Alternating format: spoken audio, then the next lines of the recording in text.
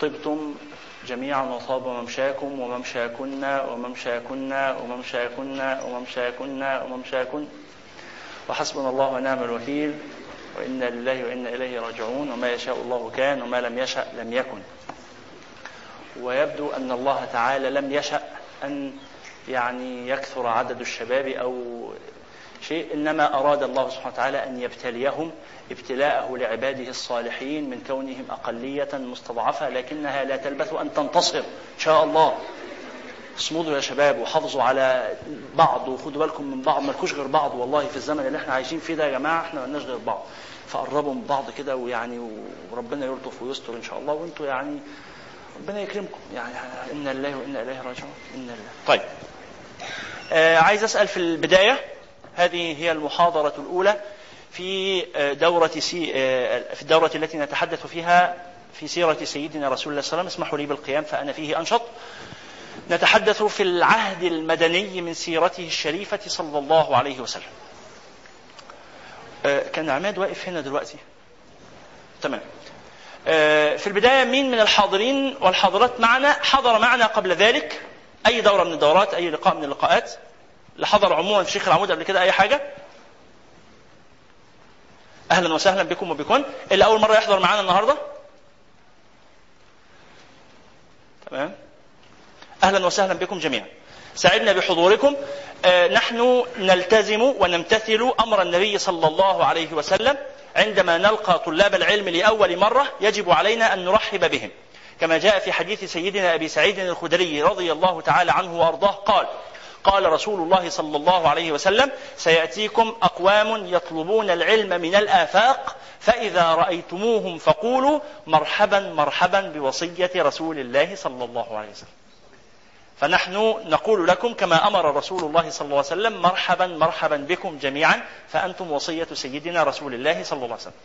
هذا الأمر الأول. الأمر الثاني، وهو تنبيه برضو في بداية الدورات لازم بنكرره لأنه مهم، وهو أنه نتأكد جميعا من أن التليفونات اللي معانا محولة إلى وضع الصامت.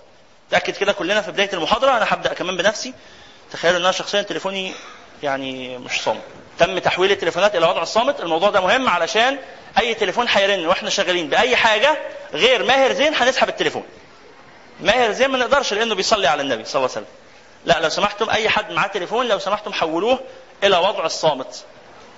لو معانا أطفال فين الأطفال؟ طيب الأخت الكريمة اللي معانا اللي معاها أطفال يا ريت تكون قريبة من الباب عشان برضو نحول الأطفال على وضع الصامت.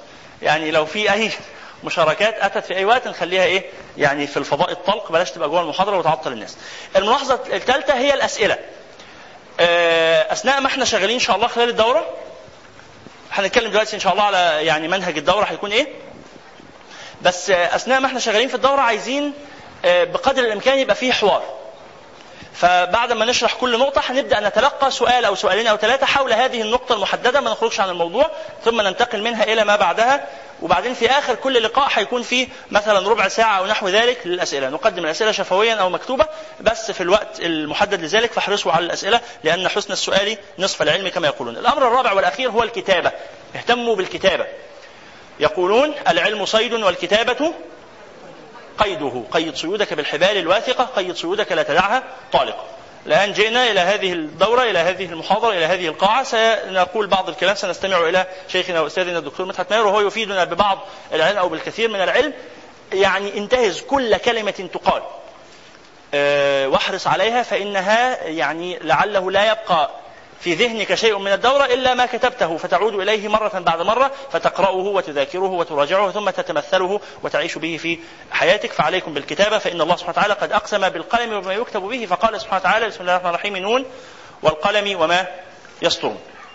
فأقسم سبحانه وتعالى بالقلم وبما يكتب بالقلم. اقرأ باسم ربك الذي خلق، خلق الإنسان من علق. اقرأ وربك الأكرم الذي علم بالقلم، علم الإنسان ما لم يعلم. فالذي علم بالقلم. اهتموا بمسألة الكتابة لأنها مهمة جدا. طيب، يعني أعرفكم الآن سريعا بالمنهج الذي ستسير عليه هذه الدورة. هذه الدورة في السيرة النبوية في العهد المدني. تحدثنا في دورة سابقة في العهد المكي. سيرة النبي عليه الصلاة والسلام يا جماعة 4 مراحل أساسية. نكتب كده مع بعض إنه سيرة النبي عليه السلام 4 مراحل.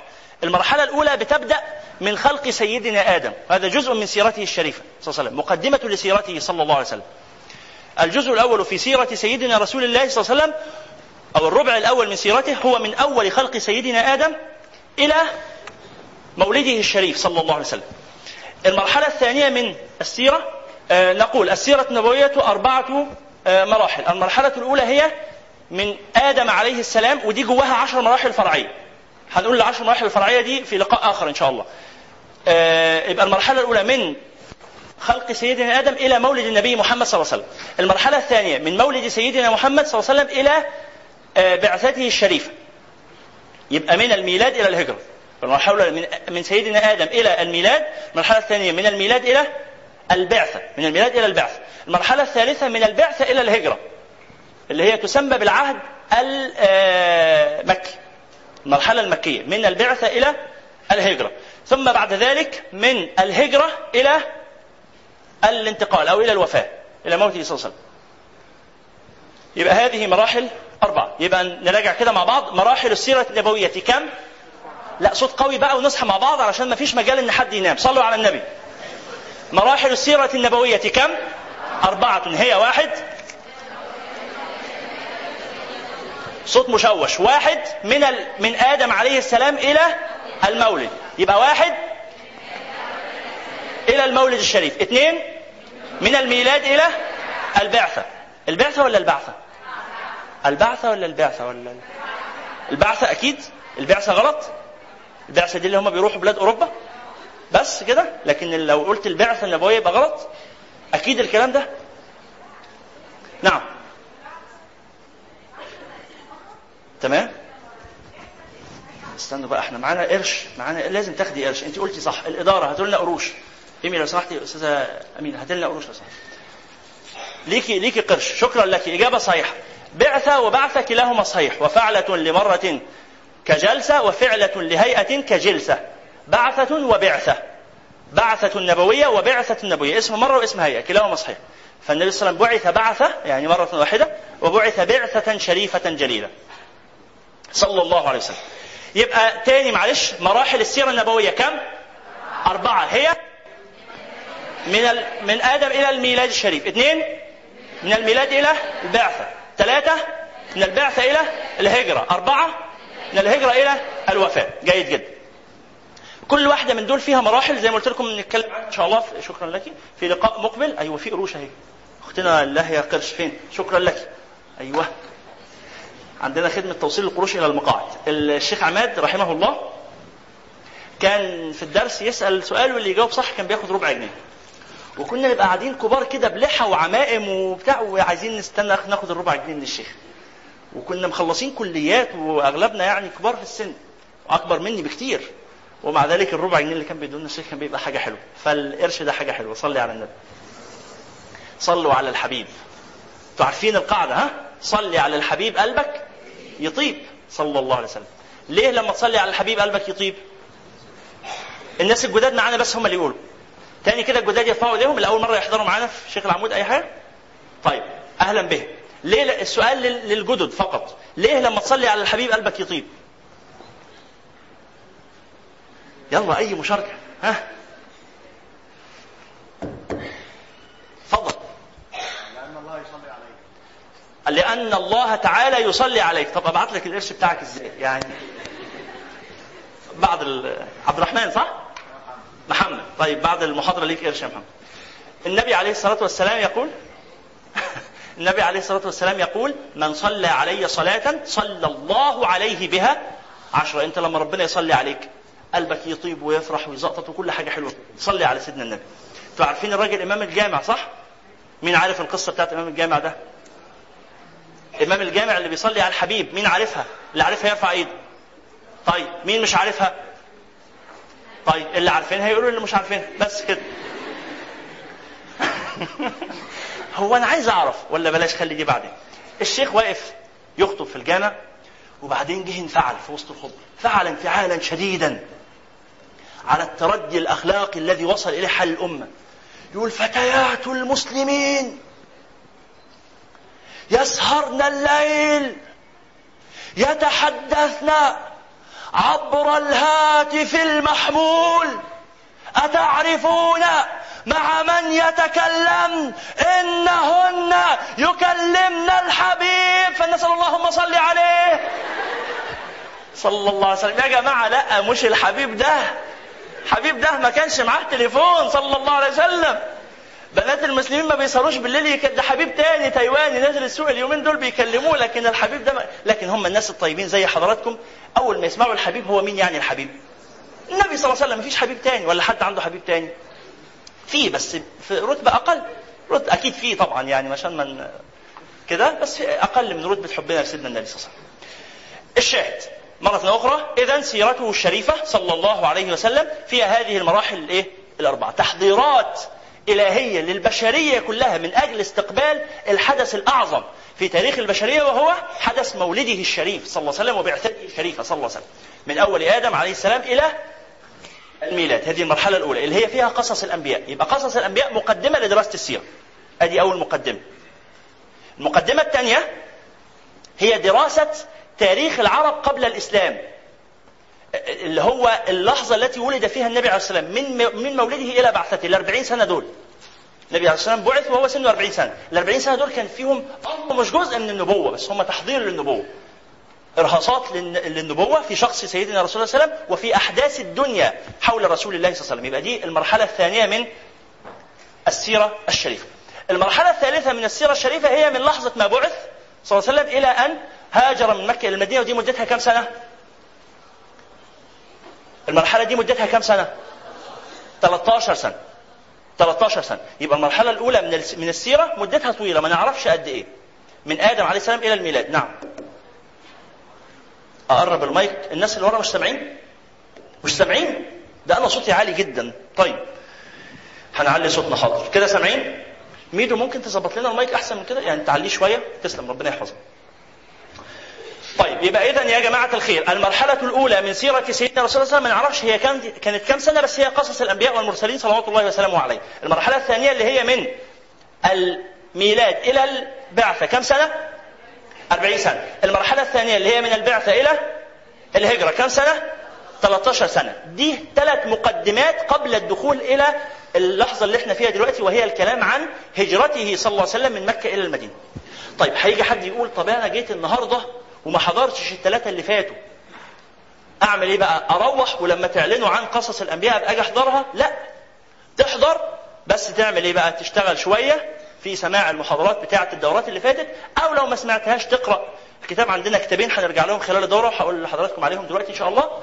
لكن فهمك لما سيقال في الدورة مش متوقف على ده، إنما سيكون فهمك أفضل لما تربط المرحلة المدنية بما كان قبلها في المرحلة المكية، وبما كان قبل بعثته، وبما كان قبل مولده صلى الله عليه وعلى آله. صلوا على النبي كتير يا جماعة. ما يصحش نبقى في دورة السيرة وما نصليش على النبي كتير. كل ما يتقال اسمه ما تبقوش بخلة. البخيل من إذا ذكر عنده رسول الله لم يصلي عليه صلى الله عليه وسلم. طيب احنا بقى في هذه الدورة اللي هي مخصصة للكلام عن العهد المدني. هنتكلم عن العهد المدني كله؟ لا، ما نقدرش. العهد المدني ده كان كام سنة؟ 10 سنوات. النبي هاجر عليه الصلاة والسلام وهو سنه 53 سنة. معلومات أساسية عن رسول الله صلى الله عليه وسلم، أرقام مهمة. النبي عليه الصلاة والسلام بعث وهو سنه 40 سنة، تزوج وهو سنه 25 سنة. زواجه ده كان في أنهي مرحلة من مراحل السيرة؟ المرحلة الثانية. الله يفتح عليك، أيوة نبقى مركزين كده. يبقى كان في المرحلة الثانية. وبعدين بعث وهو سنه 40 سنة، هاجر بعد بعثته ب 13 سنة، يبقى هاجر وهو سنه 53 سنة، ثم بقي في المدينة 10 سنوات إلى أن مات، اللي هي من 53 سنة إلى أن أصبح سنه 63 سنة. الفترة دي فترة طويلة وثرية جدا، فاحنا هنقسمها. الدورة عندنا 8 محاضرات، في ال8 محاضرات دول هندرس التالي. أول حاجة الهدف من الدورة هي ال4 أهداف التي تظهر أمامكم ازاي؟ مش ظاهرة كده، انتوا شايفين؟ أكبر لكم الحجم شوية. الهدف من الدورة أولا المدخل المنهجي لدراسة السيرة النبوية. يعني إيه المدخل المنهجي؟ يعني كيف نقرأ كتب السيرة، كيف كتبت سيرة رسول الله. ده معنى المدخل المنهجي، اللي هو الكتابة في السيرة. تنوعت أغراض ومداخل ومناهج المؤلفين في سيرة سيدنا رسول الله صلى الله عليه وسلم، فإزاي نتعرف على سيرته صلى الله عليه وسلم؟ بداية الرحلة بالمدخل المنهجي. ثم التحفيز المعنوي وفتح الشهية لقراءة سيرته صلى الله عليه وسلم، نحن نعرف نبذات ومواقف منها تحفزنا إلى معرفة المزيد عن شخصه الجليل الكريم صلى الله عليه وسلم. الأمر الثالث إعطاء النماذج العملية للربط بين السيرة والواقع. النبي عليه الصلاة والسلام في المرحلة، الصوت كده كويس؟ الناس اللي ورا كده سامعين كويس؟ تسلموا، ربنا يحفظكم. شكرا أمين. النبي عليه الصلاة والسلام لما هاجر من مكة للمدينة كان بيؤسس لدولة وكان بيبني مجتمع صلى الله عليه وسلم. طب احنا دلوقتي عايزين يعني نؤسس مجتمعنا على المنهج الذي أسس عليه مجتمع سيدنا النبي صلى الله عليه وسلم. كيف نفعل هذا؟ هو ده الجزء الهدف الثالث من أهداف الدورة. الهدف الرابع تحصيل المعرفة الأساسية، نحن نعرف معلومات. يبقى في أهداف، هدف منهجي اللي هو الهدف الأول، هدف معنوي اللي هو الهدف الثاني، هدف تطبيقي اللي هو الهدف الثالث، هدف معرفي اللي هو الهدف الرابع. كويس كده يا جماعة؟ عشان نبقى مستوعبين احنا هنعمل ايه. حد عنده سؤال؟ فيش أسئلة؟ تمام. ده الجزء الأول. بعد كده الكتاب اللي هنشتغل عليه في الدورة كتابين. الكتاب الأول اسمه الرحيق المختوم. الرحيق، حاضر أهو. الرحيق المختوم للشيخ صفي الرحمن المبارك فوري. صفي الرحمن المبارك فوري. هذا هو الكتاب الأول، هو الكتاب الأساسي. ده كتاب بيعرض سيرة النبي عليه الصلاة والسلام عرض معلوماتي، يعني بيقول لي حصل كذا كذا كذا كأحداث. الكتاب الثاني كتاب فيه عرض للأحداث بس عرض مختصر شوية وفيه اهتمام أكتر. بعد عرض الحدث باختصار يقوم يعمل إيه بقى؟ تأمل بقى ما خلف هذا الحدث من حكم، من معاني، من أسرار إلى آخره. خلاص؟ يبقى كتاب الرحيق المختوم للشيخ صفي الرحمن المبارك فوري. الكتاب الثاني كتاب فقه السيرة للشيخ محمد سعيد رمضان البوطي رحمهم الله جميعا. والكتاب هيكون متوفر هنا إن شاء الله من المرة المقبلة، وهتلاقوه في معرض الكتاب وموجود في كل حتة. نعم. الصفحة تكبر شوية، يعني بصي هو أنا بقول فأنت اعتمدي على الكلام واكتبي، يعني مش لازم تبقي شايفة قوي.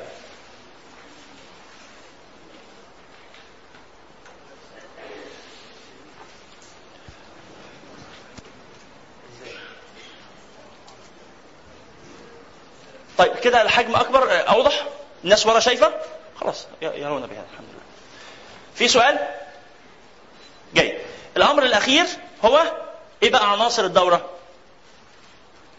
المحاضرة الأولى اللي هي النهاردة هتكون تمهيد ومدخل لقراءة سيرة سيدنا رسول الله صلى الله عليه وسلم. هنتكلم فيها عن ما هي السيرة النبوية وما أهمية دراسة السيرة النبوية، ثم مداخل اللي هو المدخل المنهجي اللي اتكلمنا عليه لقراءة السيرة، وعرض مجمل لأحداث سيرة النبي صلى الله عليه وسلم. حصل كذا وكذا وكذا باختصار، عرض مجمل. هذه هي المحاضرة الأولى. خلاص.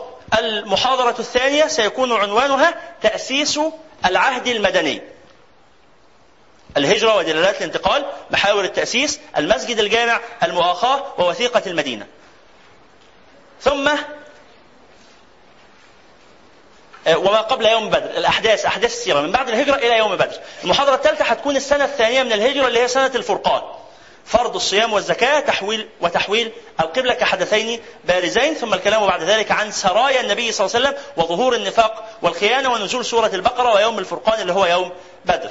ثم السنة الثالثة من الهجرة وهي إدارة الأزمة التي حدثت بغزوة أحد، ما حدث للمسلمين في غزوة أحد، كيف أديرت هذه الأزمة. احنا هناخد بس عناوين المحاضرات من غير التفاصيل النهاردة. يعني المحاضرة الخامسة هتكون السنة الرابعة من الهجرة، وهي الكلام عن تصاعد التحديات التي واجهت النبي عليه الصلاة والسلام في المدينة. يبقى بدأ الأمر عشان نفتكر مع بعض الخريطة. المحاضرة اللي كان عنوانها ايه؟ حد فاكر؟ لا احنا يعني يهمني ان احنا نقول ونتكلم علشان نبقى مستوعبين الخريطة قبل ما ندخل على التفاصيل. عارفين يا جماعة الفرق بين اللؤلؤ المنظوم واللؤلؤ المنثور؟ ما الفرق بين اللؤلؤ المنظوم واللؤلؤ المنثور؟ عارفين اللؤلؤ؟ ده هي لا تكونوا مش عارفين، اعرفوه، ده حلو، ده بفلوس كتيرة، ولما يبقى معاكم فلوس روحوا اشتروه عشان بيبقى شكله حلو. ده لما بيلبسوا فالصو دلوقتي، بيلبسوا انتوا الغالي الحلو. المهم اللؤلؤ ده يا جماعة نوعين، لؤلؤ منثور ولؤلؤ منظوم. اللؤلؤ المنثور اللي هو حب كده منطور. اللؤلؤ المنظوم اللي هو معمول مع بعضه فعامل شكل ايه؟ عقد كده الناس بتعلقه في رقبتها. انهي اجمل، اللؤلؤ المنثور ولا اللؤلؤ المنظوم؟ المنظوم. لما تكون عايز تحافظ على لؤلؤ تمسكه في ايدك كده كبشه تفضل ضاع من ايديك اللؤلؤ ده، ولا تربطه مع بعضه في حبل، حاجه بيسموها السلك الناظم. الخيط اللي انا بعمله مع حضراتكم دلوقتي هو بمثابه الحبل اللي هنحط فيه اللقالق اللي هناخدها من استاذي وشيخي الدكتور مدحت ماهر حفظه الله، وهو الاساس في الدوره هو استاذنا الدكتور، وانا ساكون خادم لفضيلته في بدايه كل محاضره، ان احنا بس نعمل الخريطه دي اللي نحط من خلالها نجمع الحبات اللؤلؤ في هذه الايه، في هذا السلك الناظم. يبقى نفتكر مع بعض عناوين المحاضرات. المحاضره الاولى عنوانها تمهيد ومدخل لقراءه السيره. المحاضره الاولى عنوانها الناس نايمه. المحاضرة الأولى اللي هي النهاردة عنوانها تمهيد ومدخل لقراءة السيرة. المحاضرة الأولى عنوانها أهو كده نصلي على النبي ونتكلم، لأن الكلام حلو وبيفوقنا وبيصحينا وبيفكرنا. المحاضرة الثانية عنوانها تأسيس العهد المدني، صح. المحاضرة الثالثة عنوانها السنة الثانية من الهجرة اللي هي سنة الفرقان. ما ننساش نكتب الحاجات دي عناوين اهو، كلمات قليلة كلمات قليلة. المحاضرة الرابعة عنوانها السنة الثالثة من الهجرة اللي هي إدارة الأزمة. المحاضرة الرابعة عنوانها السنة الرابعة من الهجرة اللي هي تصاعد التحديات. المحاضرة السادسة ايه هي التحديات؟ هنعرفها ان شاء الله مع بعض لاحقا. المحاضرة السادسة عنوانها السنة الخامسة من الهجرة ذروة التحديات ثم الانفراجة. ذروة التحديات ثم الانفراجة أو الفرج. المحاضرة السادسة ذروة التحديات ثم الانفراج. المحاضرة السابعة عنوانها السنة السادسة من الهجرة الصلح والفتح. الصلح والفتح. إن فتحنا لك فتحا مبينا. كان هذا ليس هو فتح مكة، إنما هو ما سبق فتح مكة اللي هو صلح الحديبية. ثم المحاضرة الثامنة والأخيرة أما بعد. ماذا استفدنا من دراسة هذا الجزء من سيرة النبي صلى الله عليه وسلم؟ ماذا عرفنا؟ كيف قرأنا سيرته صلى الله عليه وسلم؟ كيف نصل بين سيرته وبين حياتنا المعاصرة؟ ماذا سنقرأ وماذا سنعمل بعد ما درسناه خلال هذه الدورة من سيرته الشريفة صلى الله عليه وسلم؟ في سؤال؟ جزاكم الله خيرا. نبدأ الآن مع شيخنا الدكتور مدحت ماهر مدير مركز الحضارة للدراسات والباحث في الدكتوراه في كلية الاقتصاد والعلوم السياسية، وهو أزهري كذلك، فقد تخرج في كلية الشريعة والقانون قسم الشريعة الإسلامية جامعة الأزهر، وهو رجل جمع بين تخصصات كثيرة لا يحب أن يمدح في وجهه، لكن أنا لا أجد بدا من أن أذكر أن وافر الفضل على الفقير المتكلم أمامكم الآن بعد الله سبحانه وتعالى ثم الشيخ عماد رحمه الله هو في شيخنا وأستاذنا الدكتور مدحت ماهر حفظه الله. وما أنا إلا ثمرة صغيرة من ثمار هذا الرجل الذي نسأل الله سبحانه وتعالى أن يمد في عمره وأن ينفع الأمة بعلمه وبعمله. أنا تلميذ صغير، تلامذة الشيخ أكبر مني بكثير. أنا واحد كده على باب الله مع الشيخ، وهو الشيخ زعلان مني دلوقتي وهيضربني بعد الكلام اللي أنا بقوله ده، لكن ده واجب علي علشان أنا أقدم لكم الآن يعني أستاذي وشيخي، فنسأل الله سبحانه وتعالى أن ينفعنا بعلمه وأن يبارك لنا في عمله. فليتفضل شيخنا مشكورا مأجورا. احنا آسفين.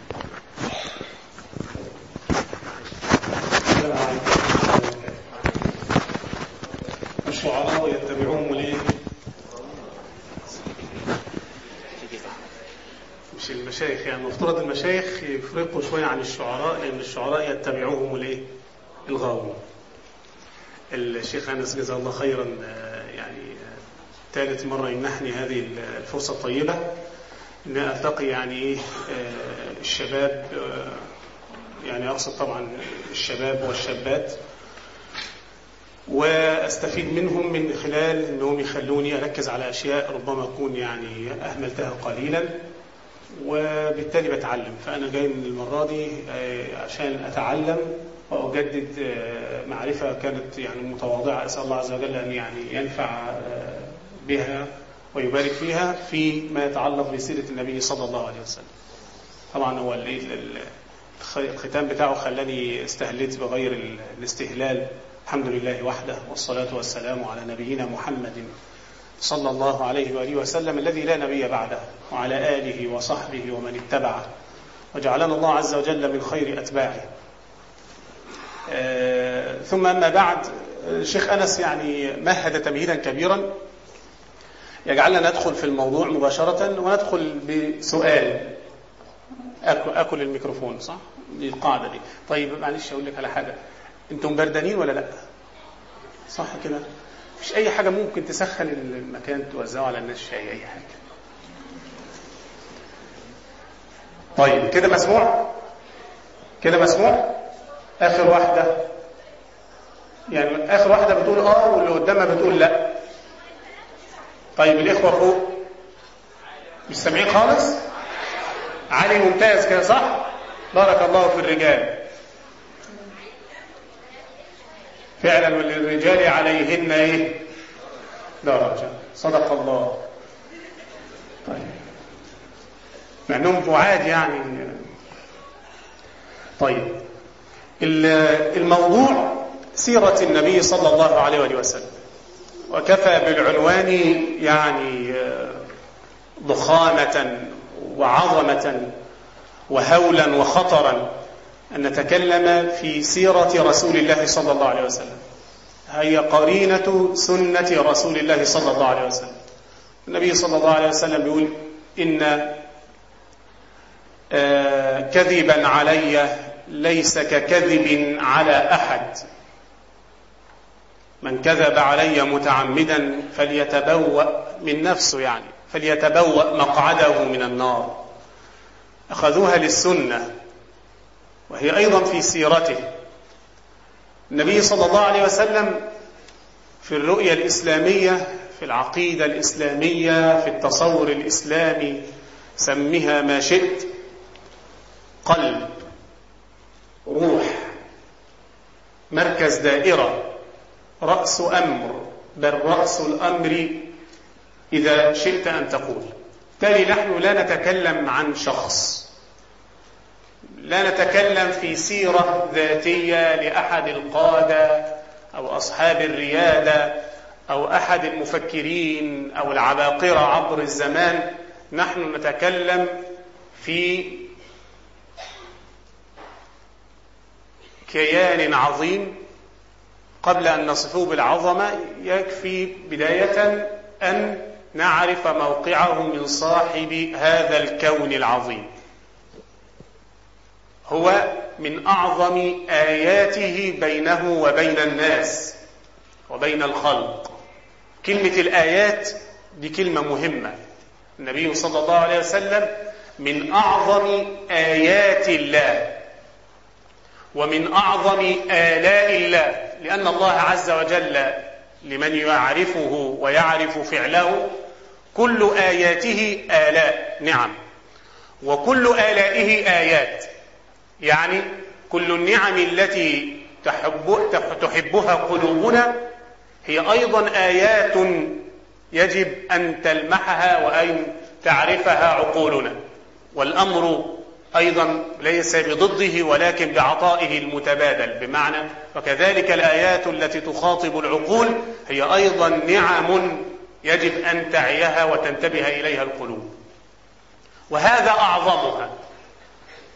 فبالتالي لما نتكلم عن شيء هو أعظم نعمة وأعظم آية ودليل على الله عز وجل، يبقى المقام مقام عظيم وخطير وجسيم.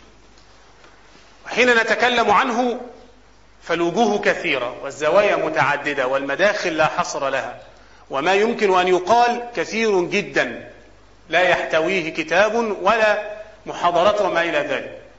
لكن حين يكون المدخل أو العنوان هو سيرته، يعني ليس حديثا واحدا ولا حتى مجموعة أحاديثه، إنما مجموعة حياته بما فيها أحاديثه وبما فيها أفعاله وبما فيها، وهذا هو الأهم عندي من المنهج اللي أنا أشتغل عليه، وبما فيها انفعالاته أو انفعالاته صلى الله عليه وسلم.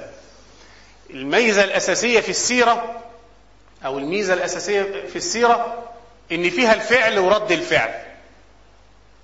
إن فيها فعل النبي صلى الله عليه وسلم، والفعل الذي تلقاه النبي صلى الله عليه وسلم، وانفعال النبي ورد فعله أو رده على هذه الأفعال، يعني فيها تفاعل، يعني حياة.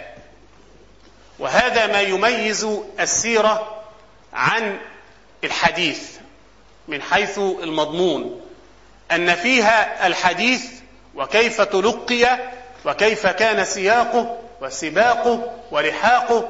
ده احنا محتاجينه جدا، احنا محتاجين نموذج حياتي أكتر ما احنا محتاجين إلى مقولات يعني احنا بنعمل مجهود علشان ندخلها في سياق حياتنا. يبقى لما بنتكلم عن السيرة، سيرة النبي صلى الله عليه وسلم، ده مدخلنا. هنقول النهاردة الشيخ أنس مهد لي المخطط العام لهذه الدورة النهاردة في 4 عناصر أساسية.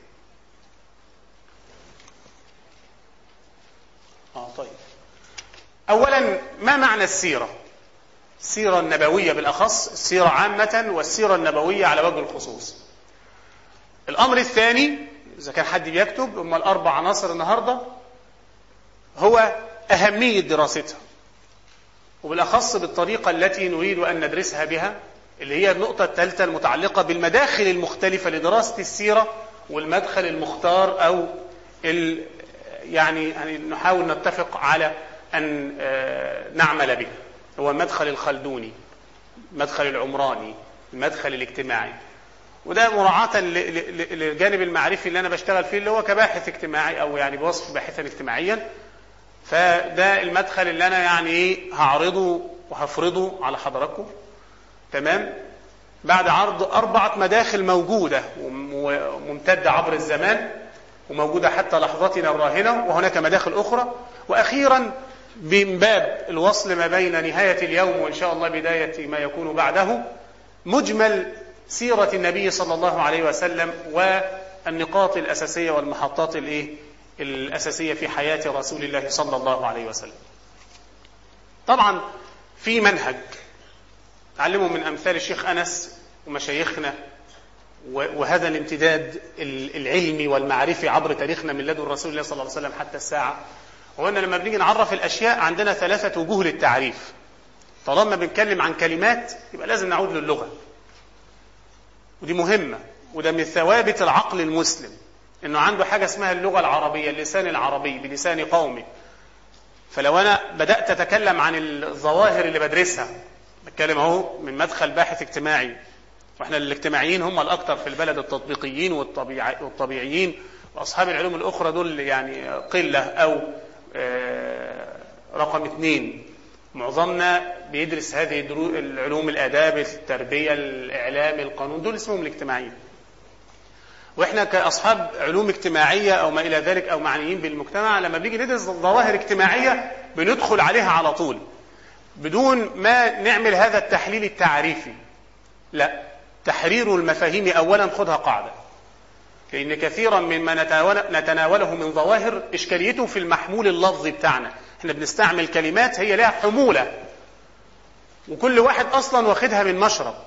فالتعريف ده من باب الاشتراك في الفهم أولا، علشان لما نيجي ندرس الظواهر بعد كده بمؤشراتها اللي في الواقع تبقى المسألة ممهدة جيدا، إن ما فيش سوابق فكرية عن اللي موجود في الواقع أو عما قبله أو عما غيره، وإحنا يعني مش عارفين إيه سبب الاختلاف بيننا.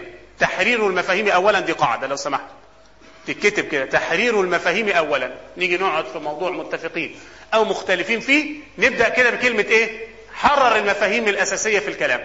جاي تعمل بحث علمي، حطيت عنوان سيرة النبي صلى الله عليه وسلم، عرف لي الكلمتين: ما النبي، ما النبوءة، ما النبي.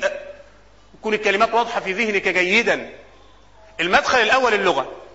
المدخل الثاني كتاب الله وسنة رسوله صلى الله عليه وسلم، اللي بيسموه المدخل الشرعي. يعني الكلمة موجودة في اللغة وقد تكون معانيها كثيرة جدا. تسلمي.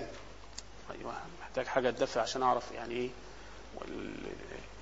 أنا أتدفى لكم يعني.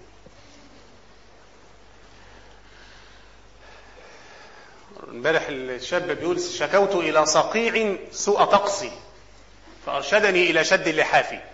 شوفوا اللي بدأ يشوفوا دخلوا على العلوم الشرعية وعلى الأشعار بتاعتنا، بدل شكوت إلى وكيع سوء حفظي فأرشدني إلى ترك المعاصي، حولوها وده المصريين بقوا إيه وشغلهم الجميل يعني.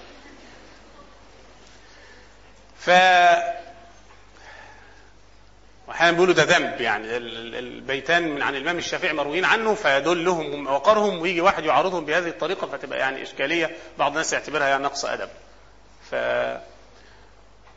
ليه الشرع بعد اللغة؟ لأن الشرع أول حاجة اللغة في اعتقادنا وضع إلهي، أنا كده بشقق بس بسرعة، يعني وعلم آدم الأسماء كلها، فيعني مش اللغة حاجة منفصلة عن رب العالمين.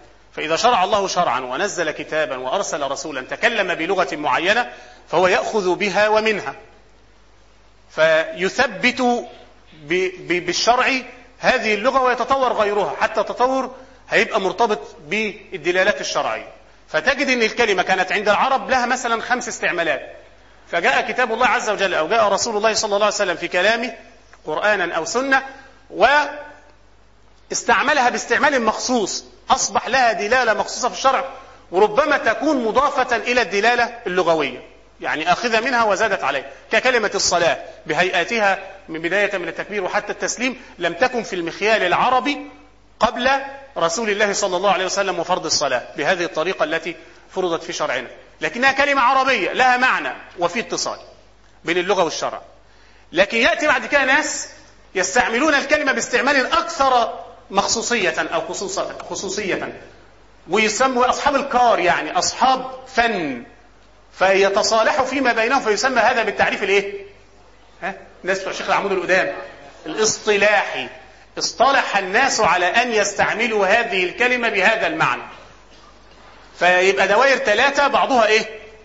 أضيق أو أوسع من ايه؟ من بعض. سيرة كلمة موجودة في اللغة العربية من سار يسير سيرا ومسيرة، وبالتالي هي معناها ايه؟ معناها في الأصل كلمة الذهاب، تساير عنه الغضب يعني ذهب عنه الغضب، زال. ومنها الزوال من مكان إلى مكان، هي ده المعنى الأكثر شهرة، اللي هو الاتجاه مع الحركة من مكان لإيه؟ لمكان آخر. مين اللي عمل الحاجة دي؟ كان قاعد بيعملها دلوقتي، ربنا يجزيه كل خير، دلاله مادة خام وطلعها كده، ربنا يجزيه كل خير.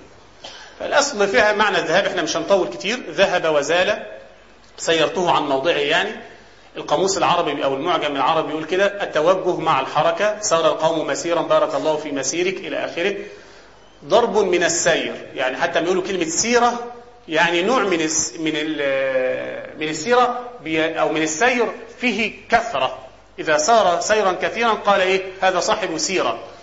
أو كلمة سيرة نفسها تستعمل وكأنها تشير إلى السائر نفسه، فيقال الكثير السير، يسمى هذا رجل سيرة، ما بيقعدش، في حالة سير إيه؟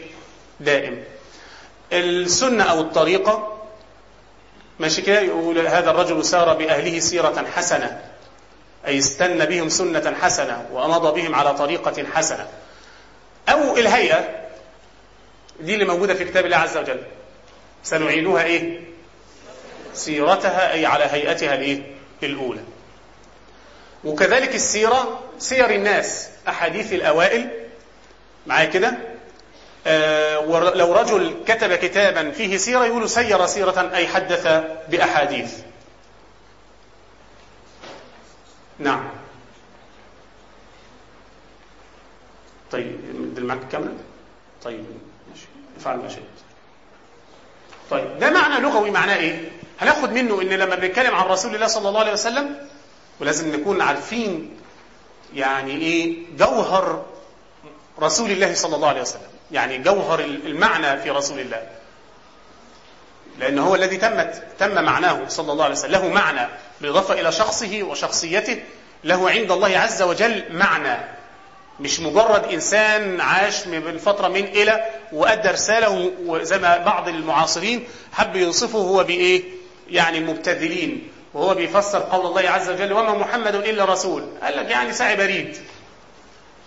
وهذا بالإضافة يعني إلى ظاهر سوء الأدب فيه، لكن أيضا فيه جهل بالمعنى. هو هذا الرسول كان زي ما واحد تاني برضه وصفه، وهو من المفكرين الإسلاميين الكبار في الغرب الفلاسفة، بالريكوردر أز تيوب وقناة بيصل فيها المعنى، لأن إن عليك إلا البلاغ، إن هو إلا وحي يوحى. الفهم المغلوط لكون النبي صلى الله عليه وسلم إنسانا حيا وكونه قرآنا حيا.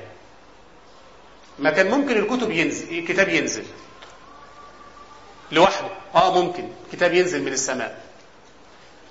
لو أن نزلنا عليهم كتابا في قرطاس فلمسوه بأيديهم، ممكن ننزل كتاب سمائي من خارج هذا الكون، خارج هذه الأرض، ممكن نطلعهم هم فوق ومش هحتاجش الرسول.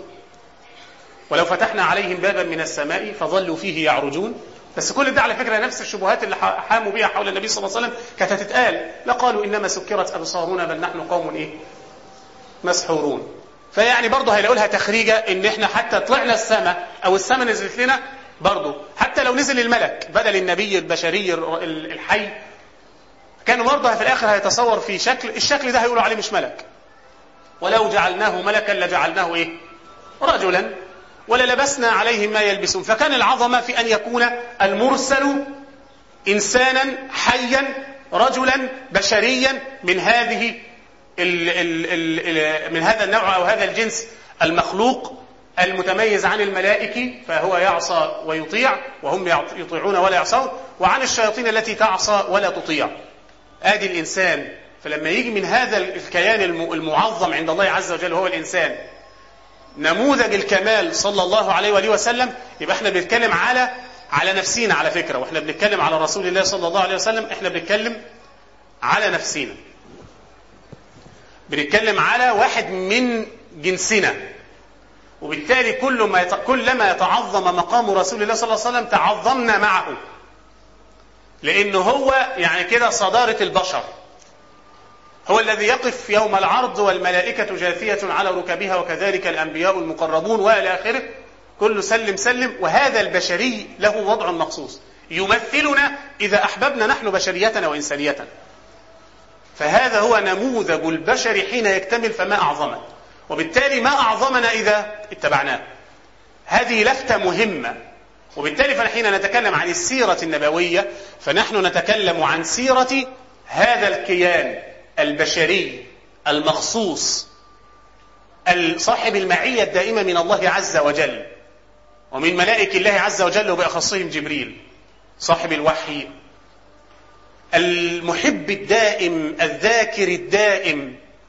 لابد أن نتصوره تصورا تأسيسيا أولا، لأن هنشوفه في حروب، وهنشوف في نزاع مع زوجاته يألو منهن شهرا، وهنشوفه في حالة غضب قليلا، وهنشوفه في حالات ضعف، وفي حالات قوة، وفي حالات حزن، وفي حالات فرح، وفي حالات إقبال، وفي حالات انبساط، وفي حالات انقباض، وفي حالات شكوى، وفي حالات داعية مبشر لأمته وللعالمين بمستقبل مزهر.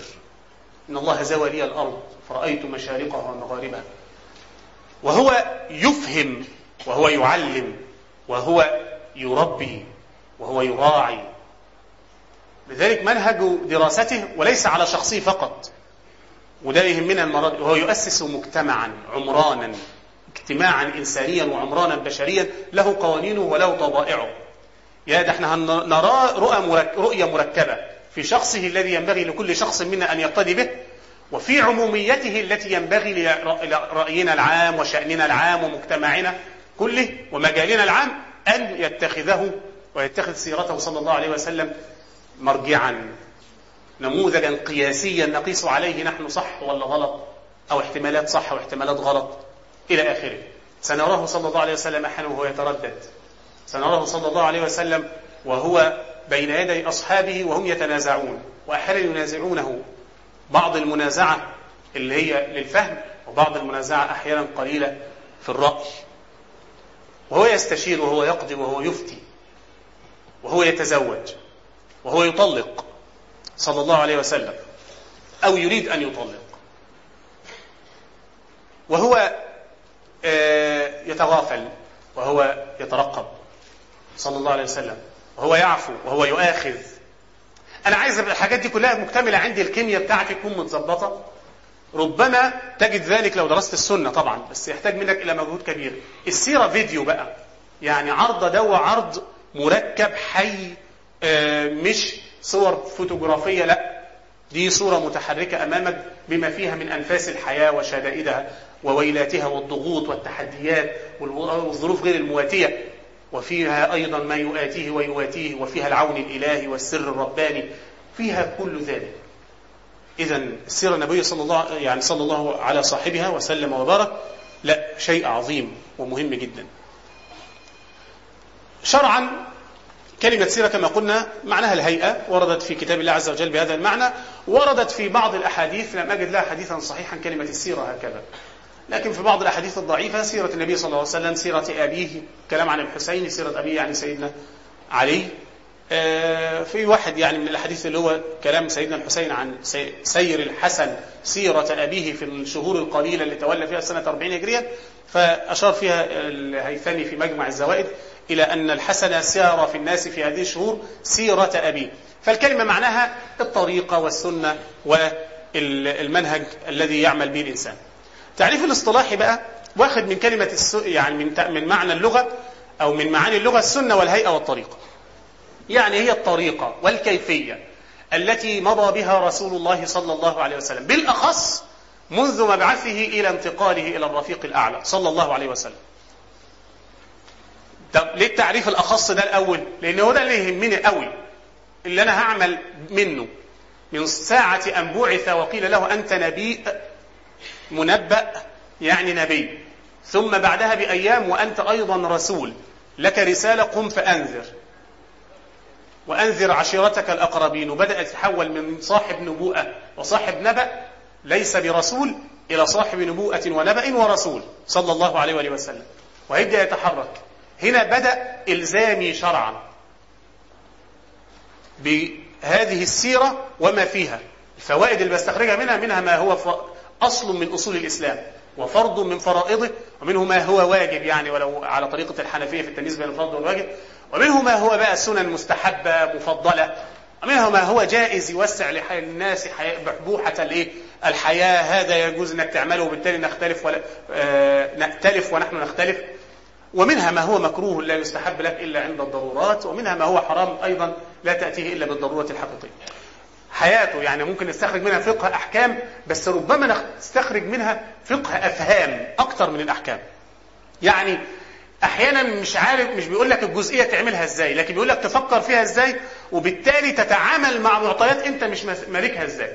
ده جزء خارج دائرة الفقيه صاحب الحكم الجزء المتعلق بالخماسية بتاعت يجب، يحرم، يستحب، يكره، يجوز. طيب، موجز المعنى حياة النبي صلى الله عليه وسلم وأحداثها على نحو متسلسل، مجموع ما ورد لنا. لو انت بتبص في كتب السيرة يبقى مجموع ما ورد لنا من وقائع حياة النبي صلى الله عليه وسلم وصفاته الخلقية والخلقية مع العناية بغزواته وسراياه. ودي نقطة مهمة، ان معظم كتب السيرة التي كتبت زي ما هنشوف دلوقتي كانت معنية قوي بمغازي رسول الله صلى الله عليه وسلم، ودي يعني عايزة وقفة، خاصة بداية من العهد المدني كثرت الغزوات والسرايا. رسول الله صلى الله عليه وسلم هذا الرحمة أدار 75 معركة في 10 سنوات فأقل، يعني بمعدل في السنة الواحدة من 7 إلى 8 معارك، منها اللي خاضها ومنها اللي تحرك فيها ولم يخوضها خوضا كاملا. يعني بمعدل كل شهر ونص كده تقريبا عنده معركة. ده اللي خلى حكاية السير والمغازي يعني غالبة، لكنهم لم يقفوا عندها، طعاموها ببقية أو بأشياء كثيرة من حياة رسول الله صلى الله عليه وسلم. وسموها السير لأن سيرته صلى الله عليه وسلم مفعمة، فما خلوهاش سيرة واحدة، سموها سير، لأنه يعني سار بمسيرة مش أمة واحدة صلى الله عليه وسلم، كما قال ربنا عن سيدنا إبراهيم إن إبراهيم كان أمة. فالفرد حين يسير سيرا عظيما فيتسمى سيرته الواحدة سيرا.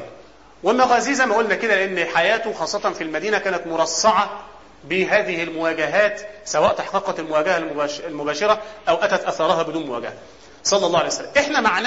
إحنا معنيين بكلمة حياة النبي صلى الله عليه وسلم. لماذا؟ لنضبط بها حياتنا المعاصرة. فإحنا عايزين نفهم كده النبي كحياة وليس كأفعال مفردة مفرطة، لا، عايزين نشوفها في تسلسلها من جهة وفي منظوميتها. شفتوا الشيخ أنس دلوقتي هو بيتكلم عن الايه؟ الدر المنثور والدر او اللؤلؤ المنظوم واللؤلؤ الايه؟ المنثور. ايه الفرق بين النثر والنظم؟ ان انت لو جبت شويه اللؤلؤ دول ونثرتهم على الترابيزه قدامك كده ده اسمه منثور. لو سلكتهم في سلك او ربطتهم بخيط او ما الى ذلك بشكل ما كيفما تشاء، دائري مربعي ما الى ذلك، ده اسمه النظم، تنظيمها انت. فاحنا عايزين من خلال الكلام الهدف الاول وهو المنهج ننظم حياه رسول الله صلى الله عليه وسلم في عقولنا، نبني بها معمار العقل ونأسس عليها معيار العمل. ايه العمل الصح وايه العمل الصح؟ على فكره مش الصح، العمل الصح والعمل الايه؟ الخطأ. طيب، وبالتالي ندخل من دي، هي مش ثانيا، هي تكمله عليها في الاولى، كتب السيره، او خلوها ثانيا احتراما لمن كتبها ايه؟ ثانيا. كتب السيره زي ما قلنا تسمى بالسيره والسير والمغازي، واقعه ما بين نوعين من الكتب.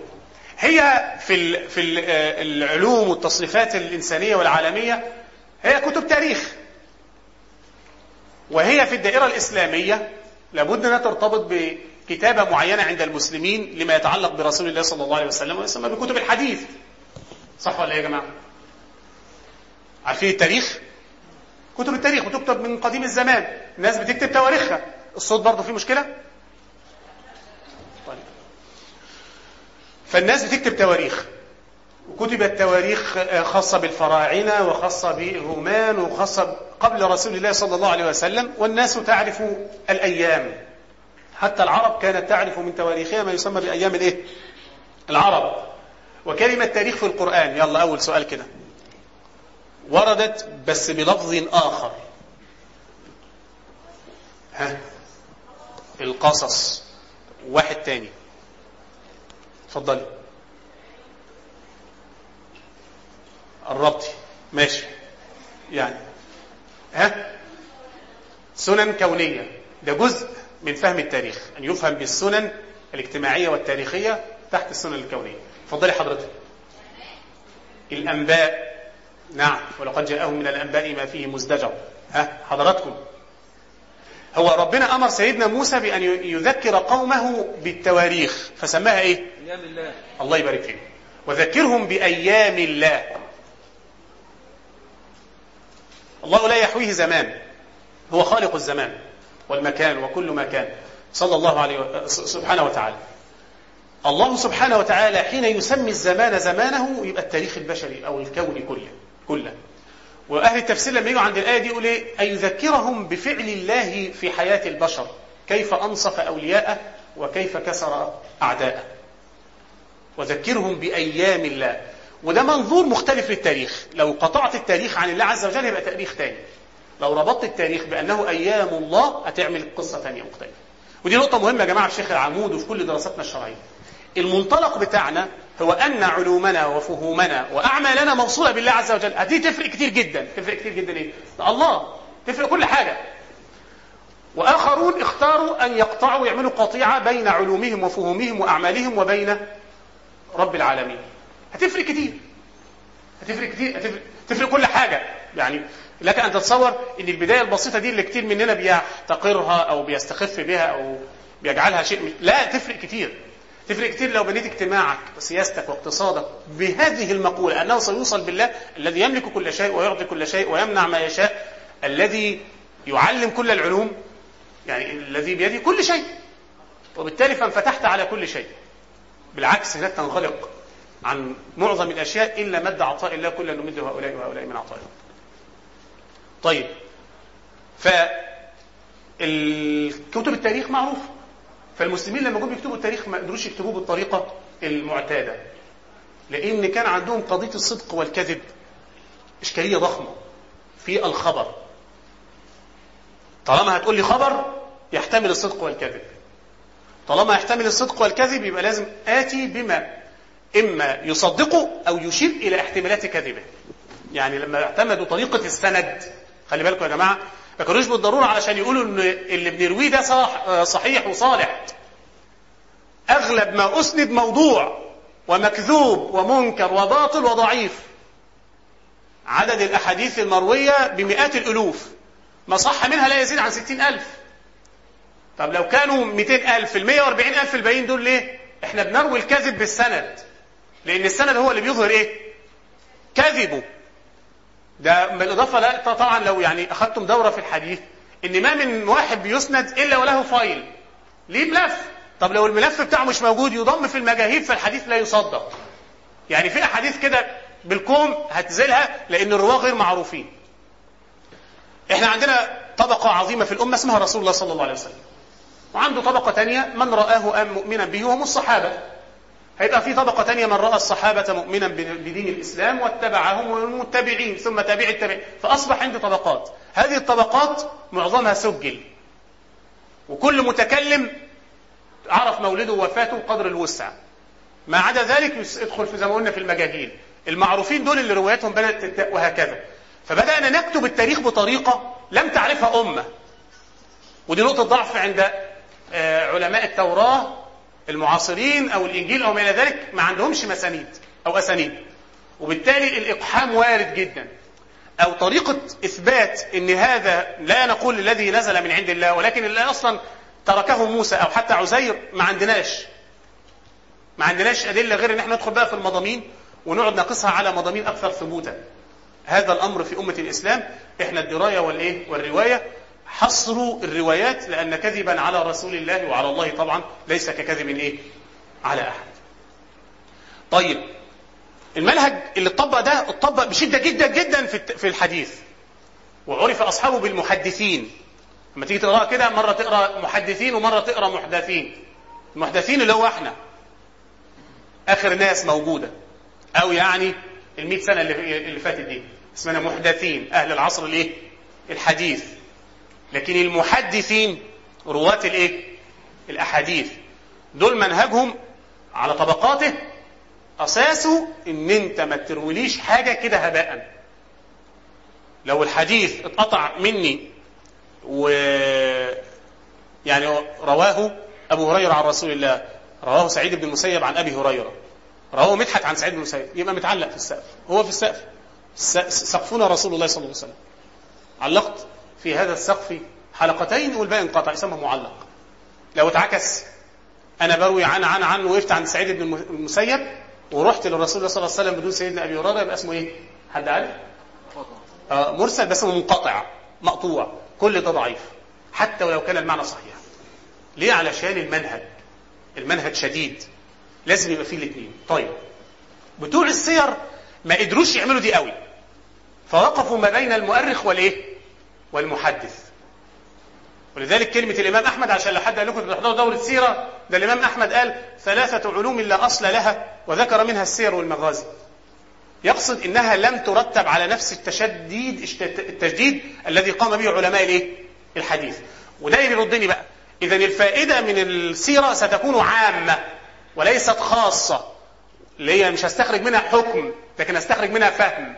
حد فاهم يا جماعة؟ خدتوا بالكم من المعنى ده؟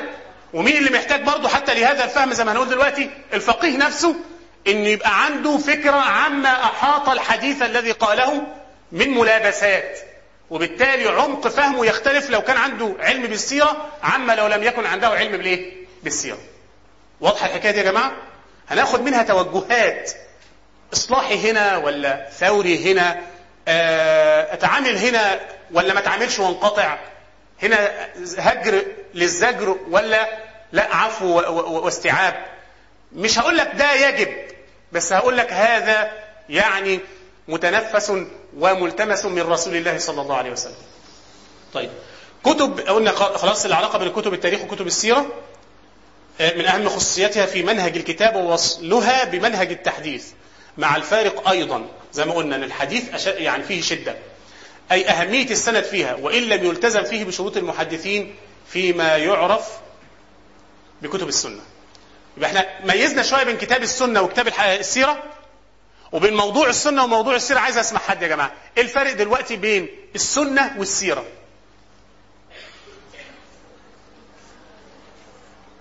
قولي.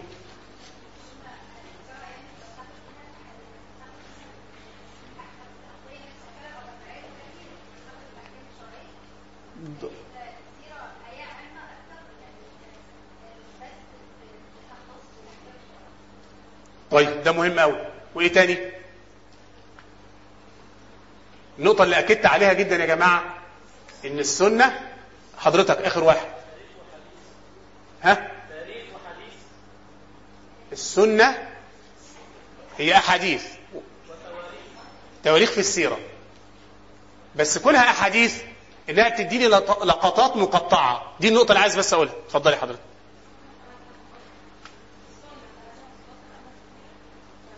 السنة اشد سندا، والسيرة فيها مسانيد كتيرة جدا متصلة وقوية، وفيها اجزاء كتيرة جدا اسانيدها اما منقطعة او ضعيفة. لكن المهم عندي ان ميزة السيرة اللي مخلينا ندي دورة في السيرة وما خلاش كلها بس سنة، ان يا جماعة عندي صورة حية. هي دي النقطة اللي انا عايز نركز عليها. انا عندي في السيرة قصة متكاملة زي كتاب ربنا سبحانه وتعالى. لما يحكي لك عن سيدنا موسى، انت بتشوف الملابسات والظروف والضعف والام والاخت والمرأة التي قالت يا أبت استأجره، والرجل الصالح اللي قال له لا تخف نجوت، واخوه، والوزارة النبوية واجعل لي وزيرا من اهل هارون اخي، وهكذا. والمنن والمحن دي حاجات مش هتبقى بالضرورة واضحة بكل الوضوح فين؟ في كتب السنة. اللي كتبوا في السنة كتب فيها مبكرا. معاوية بن أبي سفيان طلب كتاب في التاريخ، فيعني جاء لهم. اتفضلي حضرتك. لو أي أسئلة، احنا كده خلصنا نص الكلام.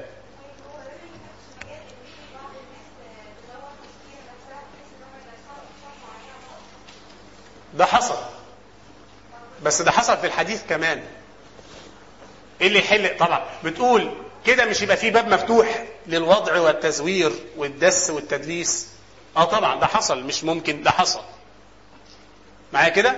ولكن برضو مع وجود المنهج التمحيصي يحصل ايه؟ تحصل الغربلة. فلما قالوا للإمام أحمد برضو رحمه الله ورضي الله عنه، يعني كثر الوضاعون، قال يخرج الله لهم الجهابذة. خلي بالكم من الكلمة دي. الإمام أحمد ده راجل مؤمن وفاهم قوي.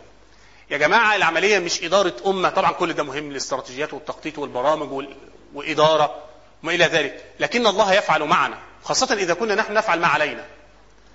فلما قالوا له الوضاعين كتروا، كل واحد يقول لك روالي فلان عن فلان، ويروحوا الأحاديث تنتشر متونها عند العوام الذين لا يحفظون الأسانيد، قال يخرج الله لهم الجهابذة ينفون عن هذا الدين انتحال المبطلين إلى آخر كلمته المشهورة. وحصل الاثنين، حصل يعني حصل الوضع والدس في السنة، مش في السيرة بس. معايا كده يا جماعة؟ في السنة نفسها اللي ما حصلش فيه دس وما حدش قدر يقرب منه كتاب ربنا عز وجل، لكن الدس جري في المعاني والتفاسير، إسرائيليات أو غيرها. لكن سنة النبي صلى الله عليه وسلم روي عن النبي صلى الله عليه وسلم كذبا كثير من الروايات محفوظة. على فكرة ما قالوش دي موضوعة ارموها، لا، ده المتحف بتاعنا قوي جدا، فعملوا اللآلئ المصنوعة في الأحاديث الموضوعة، وكتاب الموضوعات دي كتب بالأسانيد بتاعتها الموضوعة، عشان لما تلاقي الشخص الوضاع الكذوب دوا يقول لك حديث باطل، ليه؟ فيه فلان وضاع. معايا كده يا جماعة ولا ايه؟ واغلب الوضع بيكون الحديث اصلا طعمه منكر ومعناه اصلا مش ماشي مع الحق، وقله من الاحاديث اللي كانت معناها متماشي مع الكتاب والسنه، ولكن موضوعه، دي قله، يعني قصه، لا التشقيق ده عاده سيئه، معلش. بس وصلت الاجابه، حصل الوضع وحصل التنقيه والتصفيه في نفس الوقت. مش مثلا مرت الأمة بفترة كانت الحديث الموضوع هي الرائجة وبني عليها فقه أو ما إلى ذلك، لا. طب هل تسربت بعض الأحاديث الموضوع إلى بعض الفقهاء ورد عليه تلميذه في نفس الجيل والطبقة؟ ده موضوع يا سيدنا. طب بس ده معناه متفق مع الكتاب، ما في حديث تاني أحسن منه. ده كل ده حصل قصة، إحنا مقصرين في التعرف إليها، مش مخصصين لها الوقت اللازم ليها. بدأ الصحابة أو التابعين بالأخص يكتبوا سيرة النبي صلى الله عليه وسلم غير كتابة الأحاديث، فبدأت بتابعي ابن صحابي هو عروة بن الزبير بن العوام، توفي سنة 92 هجرية، كتب صحفا صغيرة. وعروة ده اللي اعتمد عليه أهم صاحب سير، وهو محمد بن إسحاق، اللي كل كتب السير بعد كده عالة عليه، وكذلك الواقدي والطبري. محمد بن إسحاق ده توفي سنة 152 تقريبا. أبان بن عثمان ابن عفان، يعني ابن صحابي. الوقت عدى صح وجري صح؟ هي ده دايما انتوا جاي. طبعا يا نهار أبيض. طيب دي فقرة يعني مش هنقف قدامها. وهب بن منبه كان تابعي يمني وكان على دراية بعلوم أهل الكتاب. عمل قطع من أو يعني كتابا، قطع منه موجودة دلوقتي في ألمانيا في متحف في هايدلبرج. وعلى فكرة كتبنا اللي موجودة هناك ما شاء الله يعني تملى الدنيا كلها. واحد مهم جدا اسمه ابن شهاب الزهري، عاصم بن عمر بن قتادة، في حاجة اسمها مغازي موسى بن عقبة، مضاعفين كتير منها لكن فيها أشياء بيستفاد منها كثيرا وحلت مشكلات بين الفقهاء لحد الكابتن الكبير ده بقى يعني سامحوني في الكلمة، محمد بن إسحاق بن يسار. ده بقى اللي عمل السيرة الكبيرة من قبل مولد رسول الله صلى الله عليه وسلم حتى ارتقائه صلى الله عليه وآله وسلم بالتفصيل التفصيل لدرجة انها كبرت جدا. فربنا هو طبعا توفي 152 اهو، وفق له شاب جميل كان اسمه جمال الدين ابن هشام. ابن هشام ده هو اللي سيرته اللي موجوده دلوقتي، سيره ابن اسحاق هي سيره ابن هشام، لخصها ونظفها وزود عليها وقال انا عملت ايه وكل حاجه يقول قلت، وضح جهده اللي عمل على ابن اسحاق. واصبح الاشهر في تاريخ الامه هي سيره ابن هشام اللي هي سيره اصلا مين؟ ابن اسحاق، ثم الواقدي وكان شيعيا وتلميذه محمد بن سعد صاحب الطبقات الى اخره. طيب ده كله ايه؟ في ان السيره بدات مبكرا. بعد كده مرت بمراحل رائعه جدا من الشرح، التعليق، الاشارات، النظم. هتكتب قصيده طويله مئات الابيات في نظم حياه النبي صلى الله عليه وسلم، او من التخريج عليها، من التصحيح. يعني اصبح هناك حتى ما يسمى بالسيره الصحيحه ولحد دلوقتي بيتكتب فيها وفيها شد وجدل زي اللي كتبه ضياء الدين او اكرم ضياء الدين العمري في السنه الصحيحه او السيره الصحيحه، ورد عليه بعض الناس ببعض الهنات اللي وقع فيها. لا تزال حتى الان كتب السيره موجوده بتتكتب بطريقه ايه بقى؟ دلوقتي مثلا عندكم الصلابي وعندكم راغب السرجاني وعندكم مين تاني؟ حد عارف حد بيكتب سيره اليومين دول؟ مين؟ المعاصرين او بيحكيها على الاقل زي طارق سويدان. ايوه كده يا جماعه، ايوه. فعندنا يعني من يقصون السيره اليوم او يكتبون فيها بمنهجيه هي اللي ان شاء الله عز وجل نتعرض لها في الجزء الرابع. ونقوم للصلاه، ناخد الفتره اللي بيدوها الشيخ العمود مش عارف قد ايه، ونعود مره اخرى ان شاء الله نستكمل. جزاكم الله خير. عليكم ورحمه الله وبركاته. أنا عارف إن في ناس صدعت من المقدمة المنهجية الطويلة، تعريف والتفريق بين السنة والسيرة والتاريخ يعني، وفي ناس متشوقة ومتشوقة إن إحنا نبدأ على طول في الكلام عن رسول الله صلى الله عليه وسلم نفسه. إن شاء الله ناخد يعني طرفا من ذلك اليوم. معلش بلاش طرفا دي، لأن أنا جالي طلب بيقول نتكلم بالعامية أحسن. ده معناه ان العاميه بتاعتي اشبه بالفصحى. انا ما بتكلمش فصحى. طيب فمين اللي موافق ان احنا نخلي اللغه اكثر عاميه؟ اقليه ضراع، صح كده؟ شيء الديمقراطيه مراعاه الاغلبيه الاقليه، ولا بلاش الكلام ده؟ بلاش. صلى على رسول الله. الحمد لله وحده والصلاه والسلام على رسول الله الذي لا نبي بعده على اله وصحبه. لماذا ندرس السيره؟ الناس بتدرس السيره لأغراض متعدده، بس اكثرهم اللي بيقروا السيره او بيحبوا يسمعوها بيبقى في نوع من انواع المتعه النفسيه والعقليه.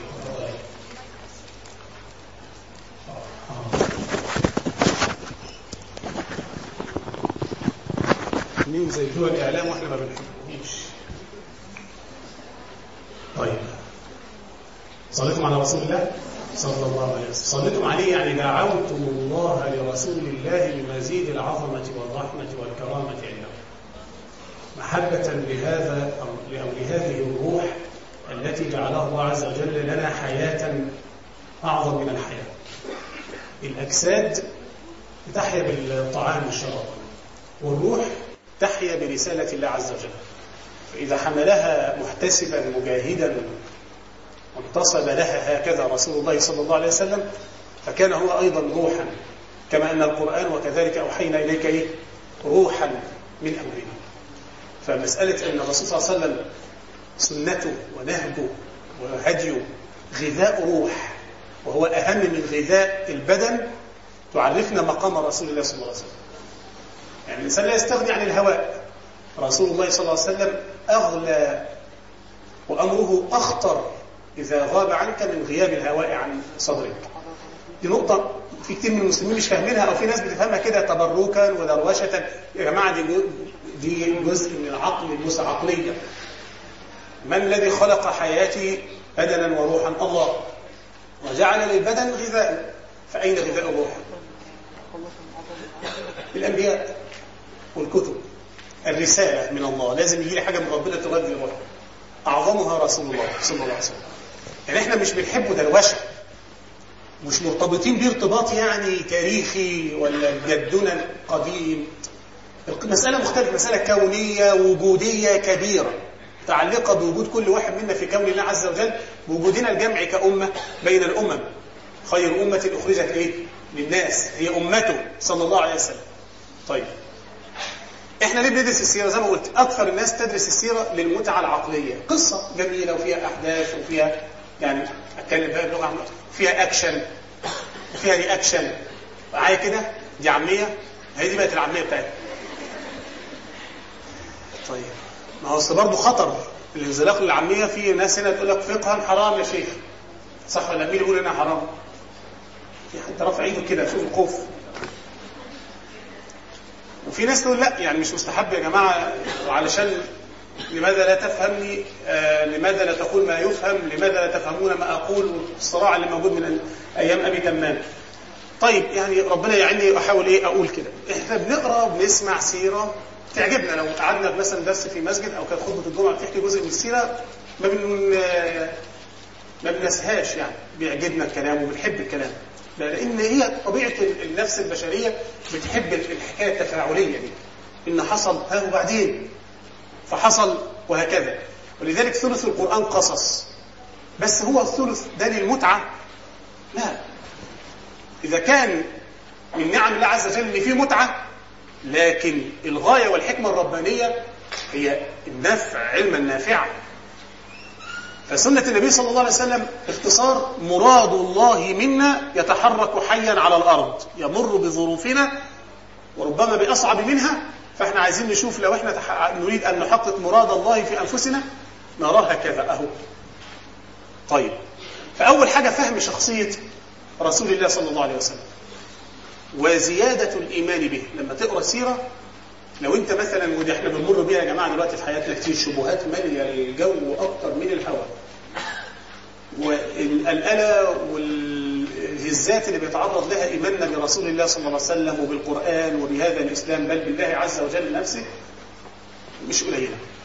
واللي قلل منها يبقى يعني واحد ربنا سبحانه وتعالى معافيه، لكن من يدور بين الناس يشعر بالابتلاء. شابات وشباب كتير بيولدها جنب المعلومة أو المعرفة الإيمانية جنبها كده محاطة بشوية يعني شبهات وتشكيكات وارتيابات. ومنها الهجمة اللي بتحصل على رسول الله صلى الله عليه وسلم، زي ما يعني بتحرك عند ناس يعني ميول دفاعية عن رسول الله صلى الله عليه وسلم، بتورث عند بعض الناس بعض المشاكل. ايه حكاية الجوز كتير ده، وجوز السيدة عائشة صغيرة، وايه حكاية ملك اليمين، دي حاجة حتى قرآنية مش خاصة بالنبي صلى الله عليه وسلم. وكم من الأشياء اللي بتعرض على العقل المعاصر بما استقر عنده من معايير، فبيبدأ عنده مشاكل مع رسول الله صلى الله عليه وسلم. أنا بسمع ده وبشوفه، يمكن مش كتير بس يعني بالحس كده بخاف وأقول إن ده ربما يكون ظاهرة. لما بقرأ السيرة وأنا عندي الشبهات دي وأنا عندي الشكوك دي، بيبدأ يتبين لي بعض الخيط الأبيض من الخيط الأسود. ده بشر بس لا، ده مش بشر عادي. طيب أنا مش مؤمن بحكاية تسديد الله عز وجل وتأييده له، بس شايف في حاجات مش طبيعية في أدائه. منها مثلا ايه المنفعة اللي بينتفعها الرجل ده؟ أين الأغراض السياسية الحقيقية؟ حتى لما تربع بدرجة من التمكين كان أكثر تواضعا منه حين كان مستضعفا. في حاجة حتى بالمعيار الأخلاقي فيه مختلفة جدا عن سائر القادة اللي في داخل الكلام كده مفهوم؟ يا جماعة اللي عنده أي حاجة يا ريت ما ينتظرش معانا بعد فترة طويلة يجي يقول لا خفف، اضرب مثال، اعمل أي حاجة. أنا بحب المقاطعة، يعني ممكن حد يتكلم بدون رفع يد. طيب حتى زيجاته، ايه حكايه الزيجات الكتيره دي مع رجل فرض عليه من اول ليله ارسل او نبئ فيها بان يقيم الليل فرضا؟ عارفين النبي صلى الله عليه وسلم من مبعثه الى وفاته حوالي 23 سنه كلهم قيام ليل. ولا هبدا انتبه الى حاجات، ما انا بدات اقرا السيره بقى. انتوا عارفين انه حروبه الكثيره دي كانت نتيجتها ان الناس اللي حاربوا بقوا اصبحوا قاده الاسلام. دي برضه ما حصلتش في سير القاده الاسكندر او غيره او الناس دي. يعني اللي كان بيحاربوا امبارح بقى قائد جيشه النهارده خالد بن الوليد، ازاي دي؟ واللي كان بيدور على اي شيء يعني يفتن بيه اصحابه او ينهي بيه هذه الدعوه بعد كده هم قاده السرايا والغزوات. في حاجه غريبه. وبعد كده دي هو رجل بدأ عربيا، وبعد كده أمته هيبقى كل قادتها مش عرب. ده اللي حفظ اللغة العربية إيه سيبويه؟ ده مش عربي. ده اللي حفظ لنا الأحاديث مش لاقيين واحد فيهم عربي، يعني غير أحمد بن حنبل والشيخ الإمام الشافعي، يعني إذا كان ليه مسند بالعافية. لكن ده رواة الأحاديث مين يا جماعة؟ ده معظمهم إيه؟ مش عرب. لا، في حاجة في قصته كلها، بالأخص في الجزء بتاع سيرته، في قوة الرجل ده، في رحمة، في توازن عجيب بينهم. يعني ليس باللين الذي يعصر ولا بالجاف الذي يكسر صلى الله عليه وسلم. انتوا قاعدين كده على طول صلوا عليه، لها أثر نفسي كبير، خاصة إذا كانت مع معرفة بمعنى الصلاة عليه صلى الله عليه وسلم. تعامله مع المرأة في ميزانية عجيبة قوي. تعامله مع الأطفال قصة خاصة جدا، منتهى التعظيم، منتهى الاحترام للطفل، منتهى الرعاية، النظر الثاقب، التعليم الخاص جدا من خلال التفاعل. شوف كده، ضمني رسول الله صلى الله عليه وسلم إلى صدره ثم قال اللهم فقهه في الدين وعلمه التأويل.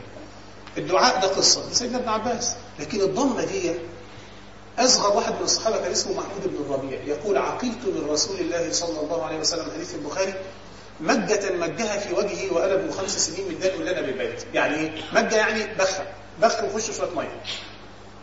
دي اللي افتكرها من النبي عليه الصلاة والسلام، كان عنده 5 سنين. دخل البيت لقى دلو المية متعلق كده، وعاء مية، خد منه وديله. ده مين؟ ده قائد أمة ومرسل. انت بتعمل ايه؟ ده حياة طبيعية جدا، وفي نفس الوقت فيها قمة القيم وأعلى درجات الأخلاق والفهم والفكر، إدارة حرب والقضاء بين الناس. كانت قصة. لا، سيرته هتبدأ تخلي اللي عنده بعض الارتيابات في رسول الله صلى الله عليه وسلم تبدأ تنقشع وتزول مثل هذه الأشياء، ويزداد إيمانا به، ومع التمحيص أكثر يزداد محبة لرسول الله صلى الله عليه وسلم. لو ما حصلوش كده يبقى مش عايز يدرس النبي صلى الله عليه وسلم، المفروض يدرس نفسه، هيبقى في مشكلة. إبراز المثل الأعلى دايما محتاجين. مفيش حد يمشي في الحياة بدون مثل أعلى كده، الدنيا فاضية حواليه كده، ما اعرفش حاجة كده عايز أبقى زيها، ما ينفعش. القدوة، الأسوة العظمى صلى الله عليه وسلم، وهو يحيا حياة كحياتنا بإيمانه واهتدائه بهدي الله وهديه للناس ورسالته في دنيا الناس. الغرض الثاني واحنا بندرس السيرة خفي لكنه جلي، يعني عظيم جليل، احنا نفهم القرآن أكتر. هو القرآن نزل فين؟ جوه السيرة. حد واخد باله من الكلام ده؟ 23 سنة سيرة، 23 سنة نزول قرآن. بدأت سيرة النبي صلى الله عليه وسلم التشريعية والشرعية بنزول القرآن اقرأ، وانتهت يعني وظيفته ورسالته، وبالتالي افتتح يعني باب الارتقاء للرفيق الأعلى باليوم أكملت. كانت آخر رسالة تركها الله عز وجل في قرآنه بلغها رسوله قبل وفاته ب9 ليالي: واتقوا يوما ترجعون فيه إلى الله ثم توفى كل نفس بما كسبت وهم لا يظلمون. 23 سنة قرآن، 23 سنة سيرة. يبقى انا لما اقرا السيره كويس شوف الضحى دي اللي انت بتقراها وقرأت معانا في المغرب دلوقتي، انت لما تكون قارئ سيره يا الداعيه حين يعني تنغلق عليه الابواب ويشعر باحتمالات الخذلان انه خذل، فينزل له والضحى. طبعا احنا ما بنعرفش في القسم، شو عندنا اشكاليه حتى في قراءه القران، ده قسم وليه الضحى بالاخص وليه بالليل اذا سجى وليه الجمع بين الاثنين. يعني ده اسم الفقه في الدين، ومن يريد الله بخيرا ايه يفقهه في الدين. انا مش فقيه بس لما حد كده بياخدها من المشايخ زي الشيخ انس. ما ودعك ربك وما قلى. الخطاب ده اقوى رساله حب في الدنيا بين خالق الحب وجاعل الحب في قلوب البشر وبين اعظم حبيب اليه. بيقول له ربنا ما ترككش ولا كرهك، وغياب التأييد عنك فترة لا يفهم هكذا أبدا. وكيف يفعل ذلك وقبل أن تكون واعيا بحاجتك إليه كان ألم يجدك يتيما ووجدك ضالا ووجدك عائلا. ألم نشرح لك صدرك ووضعنا عنك وزرك الذي أنقض ظهرك ورفعنا لك ذكرك. عارفين يعني ايه ذكر النبي صلى الله عليه وسلم رفع؟ يعني لا يذكر الله عز وجل في تأذين ولا إلا ويذكر معه رسول الله صلى الله عليه وسلم. أعظم شيء إن صاحب الكون صاحب المملكة العظيمة دي أنت الوحيد الذي تذكر معه، فرفع ذكر مش طبيعي. فبالتالي كل ده سر عن نفسه بأن الله عز وجل إذا غيب عنه التأييد فترة ليس معناه من التأييد إنه فيه كراهية من الله عز وجل أو أن الله ودعه وتركه، مفيش ترك. فإنك بأعيننا. القرآن ده هنفهمه في السيرة أكتر، خاصة اللي يقرأ سيرة بقى. يعني احنا ربما هتبقى كل اللي احنا بناخده نماذج وشواهد، لكن من أول زي ما أقول اقرأ لحد اليوم أكملت، اللي تتبع السيرة ويشوف معاها القرآن سيرى عجبا. الأمر الرابع، كل واحد فينا جاي وعنده غرض، فمنه طيب يعني نعدل فانتبهوا أكتر بقى. في حد جاي ويشتغل في الدعوة، وفي حد جاي ويشتغل في الخدمة، وفي حد جاي ويشتغل في إغاثة، وفي حد جاي ويشتغل في عمل توعوي أو تنموي أو ما إلى ذلك. هذه الجوانب الخاصة نراها عند رسول الله صلى الله عليه وسلم أو نرى معيارها عند رسول الله صلى الله عليه وسلم. هو الداعية القائد المعلم، كيف علم، كيف ربت. عملية التربية دي اللي مناهج التربية عمالة تتقلب كل يومين زي الشراب كده، يقول لك من المدارس وتطوير المدارس إلى الهوم سكولينج، وننقل من الهوم سكولينج إلى الإيديوكيشن، وعمالين في حالة كده مش عارفين معيار ومقياس. وأخطر حاجة إن إحنا دايما بحياتنا بيقف فيها بعض المعادلات اللي المتضادة، نمشي مع القيم ولا نحقق المصالح، يا ترى مع قواعد الحق ولا مصالح الخلق. لو تضاربوا نعمل ايه؟ كل هذا نفهمه من سيرة رسول الله صلى الله عليه وسلم. واخر حاجه واهمها اعاده فهم قضيه الحياه. ادي الحياه المثاليه. الحياه مش المثاليه يا جماعه يعني يوتوبيا، ما عندناش يوتوبيا في الاسلام، ما حدش يقحم علينا حاجات مش موجوده عندنا، لكن عندنا حياه اقصى ما يستطيع الانسان تحقيقه من مراد الله عز وجل. فده يعيدنا لفهم الحياه مره اخرى، لان احنا في السيره ما بنشوفش النبي صلى الله عليه وسلم لوحده، يعني زي ما عرض ايه مفرد كده، لا أعزف منفرد، لا ابدا، وله المثل الاعلى صلى الله عليه وسلم، مثل الاعلى في ذلك. مع الصحابه ومع المنافقين ومع اليهود ومع الخيانات ومعاه المتجرئين عليه ومعاه اللي ما عندهمش ذوق. اعطني من هذا المال فانه ليس مالك ولا مال ابيك ولا امك، وحاجات كده. اعدل فانك لم تعدل، واللي يمسكه مسكه مش كويسه. وهو في كل ذلك يعني انسان مش بس يعني عظمه الاخلاق، ولكن انا عايز اخرج المعيار اللي اضعه لكل من يريد ان يحسن من حاله. طيب دي اهميه السيره، مرادنا النهائي منها بيان المثل للتمثل به والامتثال له وربط الواقع بالايه؟ بالمثال. الجمله الاخيره دي يا جماعه ان احنا دايما عندنا اشكاليه، عايشين واقع واقع، ما اسمه واقع، وامامنا مثال، وبنشعر احيانا بعدم الجدوى وعدم الاهميه هي كده. النبي صلى الله عليه وسلم بادئ من نقطه دون الصفر وارتقى الى قمه الامر. القصه دي بتقول يسوي كام عاميه اهو معايا كده، مع الاعتذار الاخ اوباما لما هو اخترعها يعني. لا والله مع معية الله عز وجل والإيمان به والصبر على أمره نقدر ننتقل من قاع القاع إلى قمة القمة. طيب الناس لما بتكتب سيرة أو الناس بتقرأ سيرة بيبقى عندها مداخل كتيرة، أنا نقول منها 4. منها المدخل المشهور أول اللي هو التاريخ القصصي السردي. يعني نحكي بقى ممكن من دلوقتي أقول لك قبل النبي صلى الله عليه وسلم كانت العرب تعيش هكذا، وكانت لهم أحوالهم الدينية وأحوالهم السياسية والاقتصادية والاجتماعية، وكان أحوال الرجل هكذا والمرأة هكذا، وكانت عباداتهم وكانت علاقاتهم بالممالك من حولهم، وإلى آخره حكم القبيلة والعصبية وإلى ذلك. ثم شاء الله عز وجل أن يكون في وسط هذا الأمر كعبته وبيته الحرام. ثم شاء الله عز وجل أن تقع قصة القليس أو قصة أبرهة، وعد أحكي. ثم في هذا العام الذي أهلك الله عز وجل فيه أصحاب الفيل، خلي بالك نقول دلوقتي قرآن ولا سيرة؟ متصلة بإيه؟ ألم ترى كيف فعل ربك بإيه؟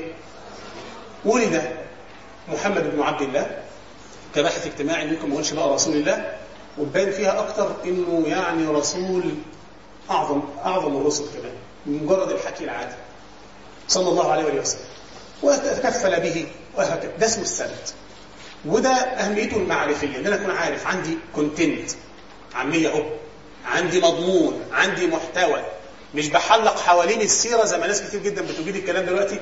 يجي نقول له تعالى كلمنا في موضوع فيستطيع بطريقة من بتوع بلاش اللي بيتكلموا كتير حوالين الموضوعات، ويا عم قول في مادة، في حاجة تتاكل، انت مديني اطباق جميلة جدا بس فاضية، فما فيش. فلا، لازم الأساس يكون عندنا. عشان كده واحد من الأهداف الأربعة المعرفي، تعرف إيه اللي حصل، ماذا فعل الله برسوله صلى الله عليه وسلم. فالتاريخ ده مهم، لكنه ليس كفاية. دي المادة الخام. المحكمة 5 دقايق ودقيقتين ونص حد هيجي لي، ودقيقة وربع حد هيجي لي. حاضر. تقول لي انتهى الوقت غالبا. لا، دي حاجة تانية خالص. فضلا برجاء التنبيه على الطلاب بضرورة ملء التقييمات، بس ملء مش بالياء على المهموزة، ماشي؟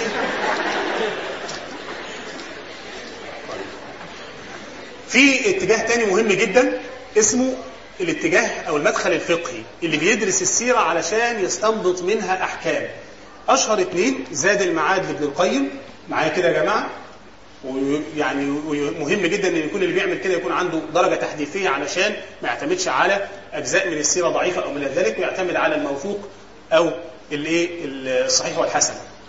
ابن القيم في كتابه الكبير زاد المعاد في هدي خير العباد صلى الله عليه وسلم عمل الشغل دوت، وحاول يعمله برضه في المعاصر الشيخ البوطي محمد سعيد رمضان البوطي رحمه الله عليه في كتابه فقه السيرة. في كتاب تاني اسمه فقه السيرة بتاع مين؟ ايه الفارق؟ هنا فقه بالمعنى الفقهي ده عند البوطي بمعنى الأحكام، لكن عند الغزالي الفقه بمعنى الفهم الواسع. يعني مش هيطلع أحكام، لكن هينبهك إلى روعة هذا العمل، إلى المدخل هنا عند النبي صلى الله عليه وسلم، إلى القاعدة المنهجية دي. حد واخد باله يا جماعة؟ تاني، إيه الفرق بين فقه السيرة للغزالي وفقه السيرة للبوطي؟ البوطي كأنه بيكمل على مين؟ على ابن القيم في كتابه إيه؟ زاد المعاد. ماشي كده؟ كل حد يبقى عنده الكتاب ده في البيت. بيحكي كل ما يتعلق بالنبي صلى الله عليه وسلم في 5 مجلدات أو 4 على يعني طبعات مختلفة، وبيقف عند ده كان بيصلي الليل. طب إيه أحكام صلاة الليل؟ بناء على ما ورد في السيرة والسنة معا، دمج بين الاثنين. اللي كمل عليه بإشارات وليس باستفاضة هو الشيخ البوطي. أحكام يا جماعة، يعني حلال وحرام وواجب ومستحب، خماسية اللي قلنا عليها دي. الشيخ الغزالي ما كتب سيرته وهو قاعد في المدينة المنورة ما كتبش السيرة بطريقة الفقيه، ولا اكتفى بطريقة المؤرخ، لا كتبها بطريقة الباحث الناظر في الدلالات الكلية. كلام صعب يعني ايه؟ صعب مش كده، غير الكلام ده خالص، ساحب المربطة خالص. يعني على سبيل المثال يشوف هدي النبي صلى الله عليه وسلم، نقول عليه الإشارات بين سطور السيرة. يعني النبي صلى الله عليه وسلم في حالة الاستبسال الأولى اللي هي والله لو وضعوا الشمس والقمر وفي حتة تانية هيبدأ أو في نفس الفترة يقول لسيدنا عمار بن ياسر ولو عادوا فايه فعد، عذبوه لحد ما قال كلمه الكفر وسب النبي او قال في النبي زي ما الروايات بتقول قولا يعني. فيعني بقى يبكي. فلما النبي صلى الله عليه وسلم مر عليه قال لو عادوا فعد، لو عادوا فاضطهدوك او الى ذلك فعد الى القول الذي يسكتهم عنك. وانزل الله عز وجل من كفر من بعد ايمانه الا من اكره وقلبه مطمئن بالايمان. قال له كيف تجد قلبك؟ طيب هو ما ينفعش لان هو الرمز والقائد الاعلى، ما ينفعش يعمل دي، تضل الامه. مين اللي هيستفيد من الحكايه دي بعد كده؟ الامام احمد بن حنبل في المحنه هيجيز لناس ان هي تطاوع المعتزله فيما امتحنوهم فيه، يعني لهم لازم تقول القران مخلوق. فناس قالت القران مخلوق فسالوا الامام احمد قال لهم ما فيش مشاكل، يعني خرجوا مما يعني يضطهدونهم به. طب وانت؟ قال لا، لو قلت لقالوا. حد واخد باله يا جماعه؟ هنا ما فيهاش حكم فقهي واضح كده يعني، لا ده هنا ملمح ان القائد غير الجندي وان الرمز غير الشخص العادي. طيب فده في مدخل رائع جدا في قراءة السيرة، وده اللي منتشر عند زي ما قلنا الاسماء اللي قلناها من شويه زي السويدان او السرجاني او غيره، التربوي التعليمي. الهدف منه بيان الجوانب التربويه، كيف كان النبي صلى الله عليه وسلم يربي هؤلاء الافراد حتى اخرج منهم ذلك الجيل القرآني الفريد العظيم صلى الله عليه وسلم. في مدخل رابع وده وتوجد في القرن العشرين. الميكروفون في القرن العشرين اتوجد مدخل ثاني وهي القراءة الأيديولوجية. يعني واحد صاحب مذهب إصلاحي سياسي أو اقتصادي أو غيره يقرأ السيرة قراءة تؤيد وتناصر مذهبه أو توجهه. جت فترة كده في الستينات والسبعينات أو الخمسينات والستينات أنا آسف، كانت الاشتراكية هي الموضة، ومن كتر غلبتها على العقول وأصبحت ممثلها دولة وإلى آخره، ووزارة الثقافة بتنتج فيها كل يوم، فكثير من المشايخ أو عدد من المشايخ استقبلها باعتبارها قابلة لإعادة الإنتاج إسلاميا. يبقى عندنا اشتراكية الإسلام. وكتب بحسن نية في هذه المسألة بهذا العنوان الدكتور مصطفى السباعي من المفكرين. لكن في ناس بدأت بقى تتكلم عن اشتراكية الإسلام بشكل، حتى أحمد شوقي لما قال الاشتراكيون أنت إمامهم صلى الله عليه وسلم.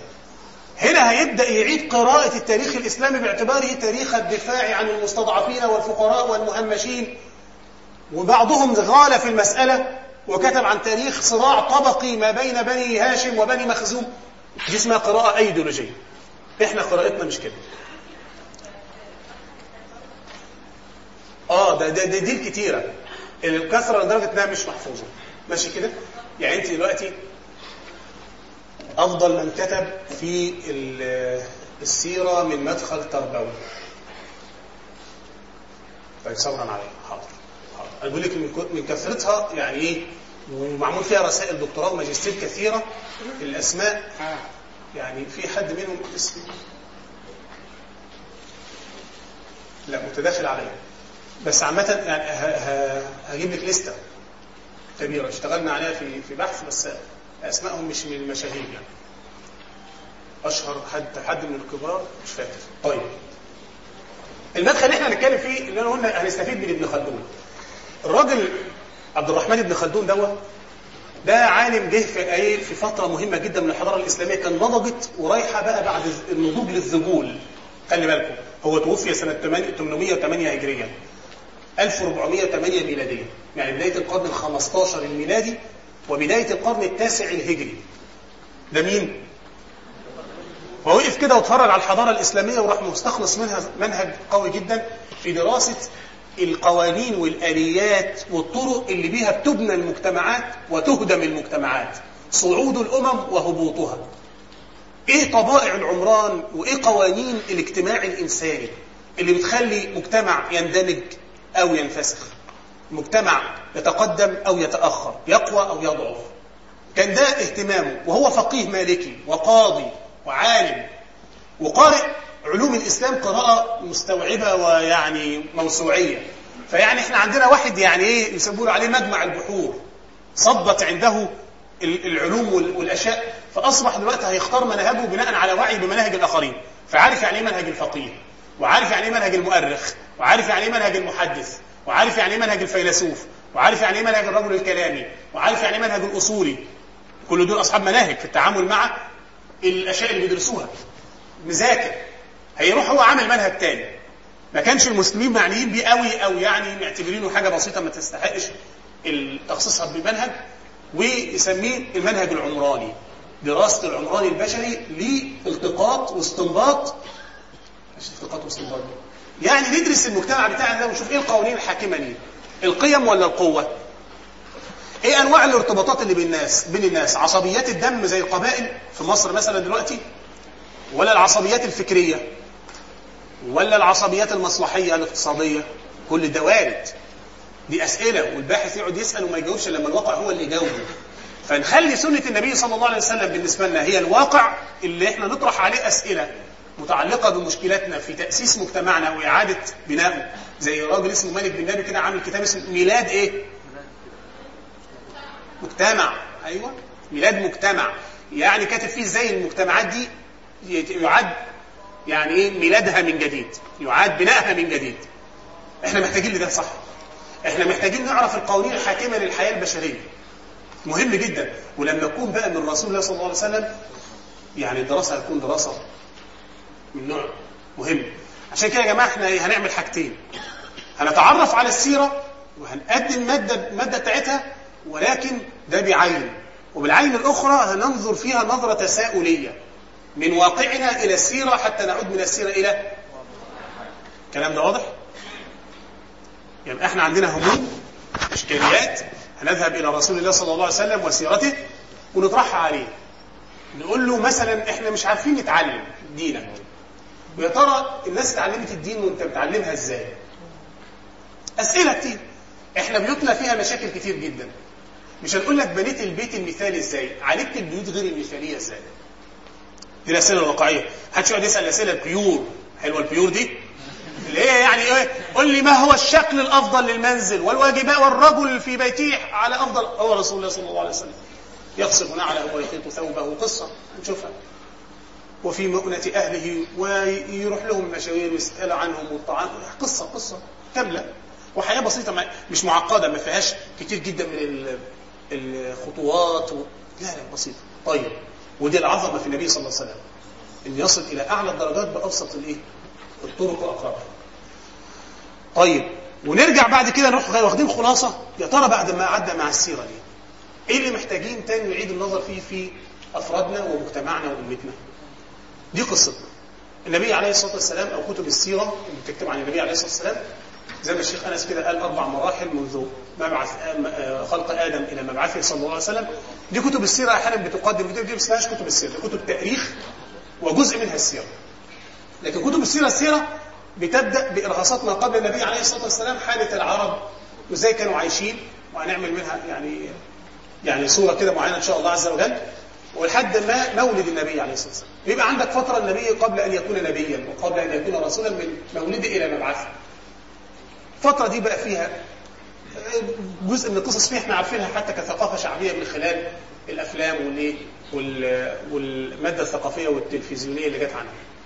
ازاي النبي صلى الله عليه وسلم يعني ولد في بيت على علو نسبه كان فقير الماده والمال، وازاي انه ولد يتيما.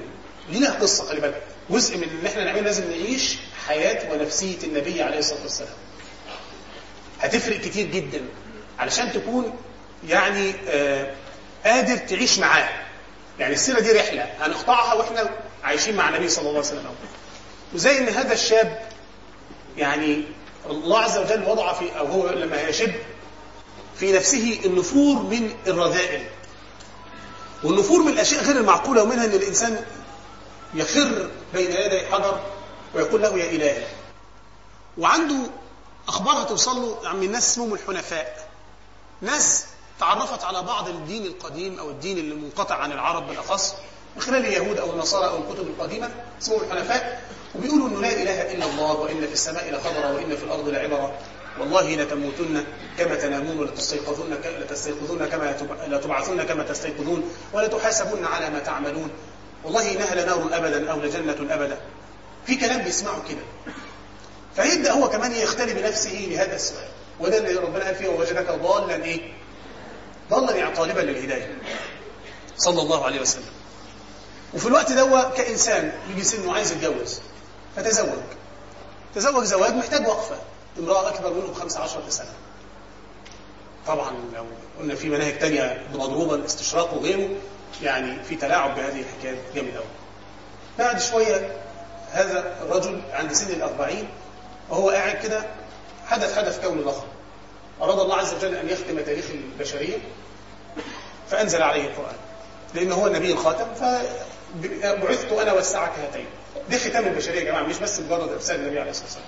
لازم نفهم فهم كوني. طيب صلى الله عليه وسلم نزل عليه بشر محض، بدأ يوحى إليه، فيحصل له إيه؟ يرتجف، وزملوني صلى الله عليه وسلم. فيتقال له يا أيها المزمل، ويبدأ برنامج معاه مخصوص: قم الليل إلا قليلا نصفه أو انقص منه قليلا أو زد عليه ورتل القرآن ترتيلا إنا سنلقي عليك قولا ثقيلا إن ناشئة الليل هي أشد وطئا وأقوم قيلا إن لك في النهار سبحا طويلا. وهذه الطريقة الكلام يعني خاصة بالقرآن، إن لا قصة. في المرة الثانية لما تدثر ولقى الملك باتساعه بين، قال له يا أيها المدثر قم، مش المرة دي قم الليل، قم فأنذر ربك فكبر. وبدأت تتشكل حياته كنبي صلى الله عليه وسلم، وبدأت زوجته تشكل حياتها كمساعدة نبي. لا والله كلا والله لا يخزيك الله أبدا. تذهب لمن يؤكد له هذه القصة. إذن التهويل من أن النبي صلى الله عليه وسلم عالم الغيب وكان يعلم ما سيحدث، الكلام ده مش وارد. هنبدأ من السيرة نضبط بعض ما فهمنا. لكن ده كان عدم علمه بالغيب عظمة عشان يبقى شبهي، عشان أعرف أقتدي بقى. ولو كنت أعلم الغيب لاستكثرت من الخير وما مسني السوء صلى الله عليه وسلم. هيبدأ بقى فاكر إن عارف إن في محن، وحتى الراجل قال له إن أنت هتتعب وهيخرجك قومك وهيؤذوك، بس ما شافهاش. فزي أي إنسان بقول له على فكرة الموضوع ده بقى صعب وهتتعب في المادة دي وكلام زي كده، فبيبقى يعني عنده درجة من الرهبة. لكن لما بيشوف الواقع تبقى القصة مختلفة. هيلاقي إن أقرب واحد كان بيحبه ويدلله وهو عمه بقى عدوه، وهيلاقي إن هم تحولوا من الصادق الأمين إلى الكاذب وإلى آخره، وساحر وشاعر وكل ما لا يخطر على البال. أنا مش المشكلة، قريش مش واقفة ضدي، ده أنا لما ما كنتش معايا ربنا كانت معايا. الإشكال اللي بينهم وبينه متعلق بعلاقتهم هم بالله. هم رافضين الاعتقاد والطريقة اللي بيكلمهم بيها عن ربنا، بأنه له أوامر ونواهي وحكم للحياة وتدبير لها ووجهة، والأهم أنه بيحاسب، وهم مش عايزين حد يحاسب، إنهم كانوا لا يرجون إيه؟ حسابا. محدش حاسبني، وده جاي بيقول لي إحنا هنتحاسب. تالي كان أكثر من رفضهم للتوحيد كان رفضهم لإيه؟ لليوم الآخر. أكثر حاجة رفضنا فكرة البعث، لأن فيها سؤال وحساب وبالتالي ثواب وعقاب. لا، القصة دي تنغص علينا حياتنا. الأهم كمان إن أنت هيبقى لك مكان مخصوص إحنا مش عايزينه. أنت كويس إن أنت يعني كيوت داعية اللي بيقول للناس مفيش حاجة وحشة مفيش حاجة حرام مفيش عليك واجبات. الناس سامحوني هم عايزينه كده، راجل كويس كده لين هين. أو نقول لا، ده أنا حين سأمرك بشيء فهو أمر الله، من أطاعني فقد أطاع الله ومن عصاني فقد عصى الله. لا، ودي كلمة أبو جهل: كنا نحن وبني هاشم كفرسي رهان. هم لما يقولوا عندنا حاجة يقولوا عندنا حاجة، فقالوا منا نبي فأنا يكون منا نبي. مرفوض، فأصبح هو مرفوض. والعقيدة البدع عليها البعث مرفوضة، وأن يكون الإله إلها واحدا مرفوض. إذا كده العملية ده أنا لسه كل ده في قرية. أنا بقول لك عيش بقى مع النبي عليه الصلاة والسلام، مطلوب منه دعوة للعالمين كل البشر، لازم توصل من أقصى الأرض لأقصى الأرض. وهو واضح إن العثرة اللي هتبقى موجودة في القرية دي عارفين هتستمر معاه كم سنة؟ كم سنة؟ حد يدي الصراع بين الدعوة وأهل مكة وصل كم سنة؟ من حياة الدعوة اللي هي 23 سنة، الله يبارك فيكم، 21 سنة. لا، يبقى المعادلة بقى فيها حاجة مختلفة. وبعد كده الدين ده انتشر في العالمين، لا يبقى محتاجة بقى ايه؟ طريقة حساب مختلفة. وبعد شوية في سند من الأوضاع، زوجته في البيت، خارج البيت عمه بيموتوا الاثنين في سنة واحدة. وليه في سنة واحدة؟ عشان ما فيش سند إلا الله. ساعتها يقول دعاء المشهور وإن كان ضعيفا لكن كلنا بنحبه: اللهم إني أشكو إليك ضعف قوتي وقلة حيلتي وهواني على الناس. إحنا بتوع الاجتماع بقى لما يجي نقرأ الكلام ده نقرأ بالراحة شوية.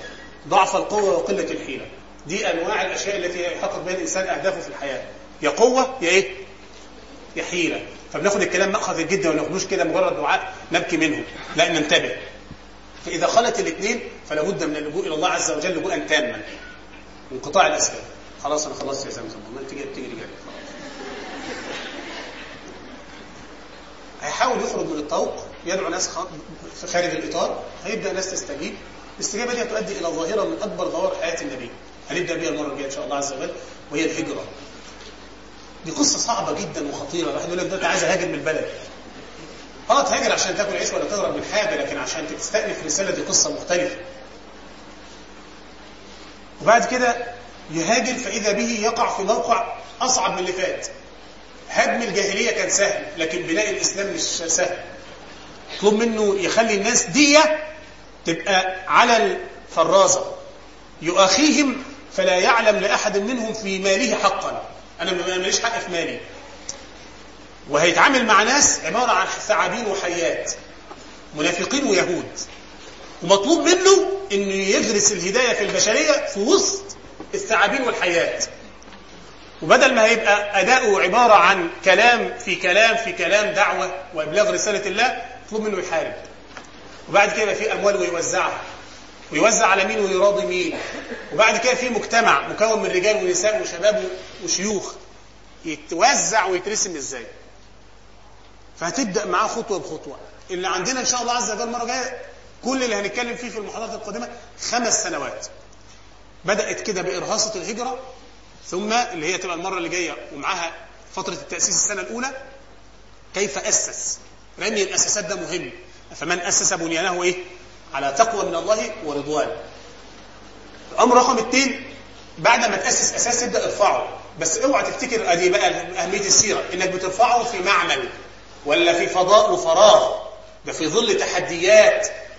فهتقدم خطوة بدر، هترجع خطوات مع أحد والرجيع بئر معونة، ودي كانت محن ضخمة جدا مر بها النبي صلى الله عليه وسلم ما بين سنة 3 و4. هتبقى المحنة تزداد جدا في الخندق، ان ربنا وصفه هنالك ابتلي المؤمنون وزلزلوا زلزالا شديدا. بمجرد ما ينتهي الخندق تنقشع غمة كبيرة. ليه؟ أسئلة الباحث بقى. اشمعنى بالحدث ده هتبدأ الكيرف ماشي؟ الكيرف كويس اهو، هيبدأ المنحنى من هبوط وكمد وتحدي، وهيتحول إلى أنه يقول الآن نغزوهم ولا يغزوننا، احنا الآن منطلقين. ثم يكلم الملوك في العالم والرسل 2 ويلاقي نفسه فاتح مكة. بيفتح مكة بقى زي ما بيقولوا كده، يعني ايه، زي السكينة في الحلاوة، سهلة جدا. بعد 18 سنة تبقى مكة هي قيادات الإسلام، والأئمة من قريش. ده سنة 8. سنة 9 قاعد بيستقبل الوفود المؤمنة من سائر الجزيرة العربية، بل وبيستقبل إجابات طيبة من النجاشي والمقوقس إن الإسلام هينتشر في كل هذه الربوع. سنة 10 كان لازم يودع، حجة الوداع. وبعدها 80 يوم حاجة خاصة كده بالنبي صلى الله عليه وسلم في مرضه وإرهاصات انتقاله، حتى يقوم يوم تظلم فيه الدنيا بوفاة رسول الله صلى الله عليه وسلم بعد أن استنارت ببعثته وهجرته صلى الله عليه وسلم. لكن مع هذا الظلام بغياب شخصه فما تركه من سيرة وسنة يبقى حتى الآن لمن أراد الهداية والاهتداء والاستنارة والاستضاءة برسول الله صلى الله عليه وسلم. يعني هو الكشاف الأكبر، وهو المصباح الأعظم، السراج المنير لمن أراد. أما إذا ضعفت الإرادة وهنت النية وأصبح الإنسان خسع كده وبيجري في أشياء ملهاش لازمة من سفاسف الأمور، ويجي عند أشراف الأمور وأعظمها وهو النظر إلى رسول الله صلى الله عليه وسلم في حركته وتفاعلاته، ويبدأ هوينة كده، لا. ولذلك ففي اتفاق من دلوقتي اللي جاي المرة اللي جاية يبقى جاي يعني شاي كويسة تقيلة وصاحي، لأن احنا بس هيبقى النص حكي والنص خناقة مع بعض. ايه رأيكم بقى في الحكي ده وازاي نستفيد منه في هذا الوقت اللي احنا فيه؟ والأهم بأي من هدية. نسأل الله عز وجل أن يهدينا لذلك وأن ييسره لنا وأن ينفعني وينفعكم بما نتكلم ونتعلم. وجزاكم الله خيرا والسلام عليكم ورحمة الله.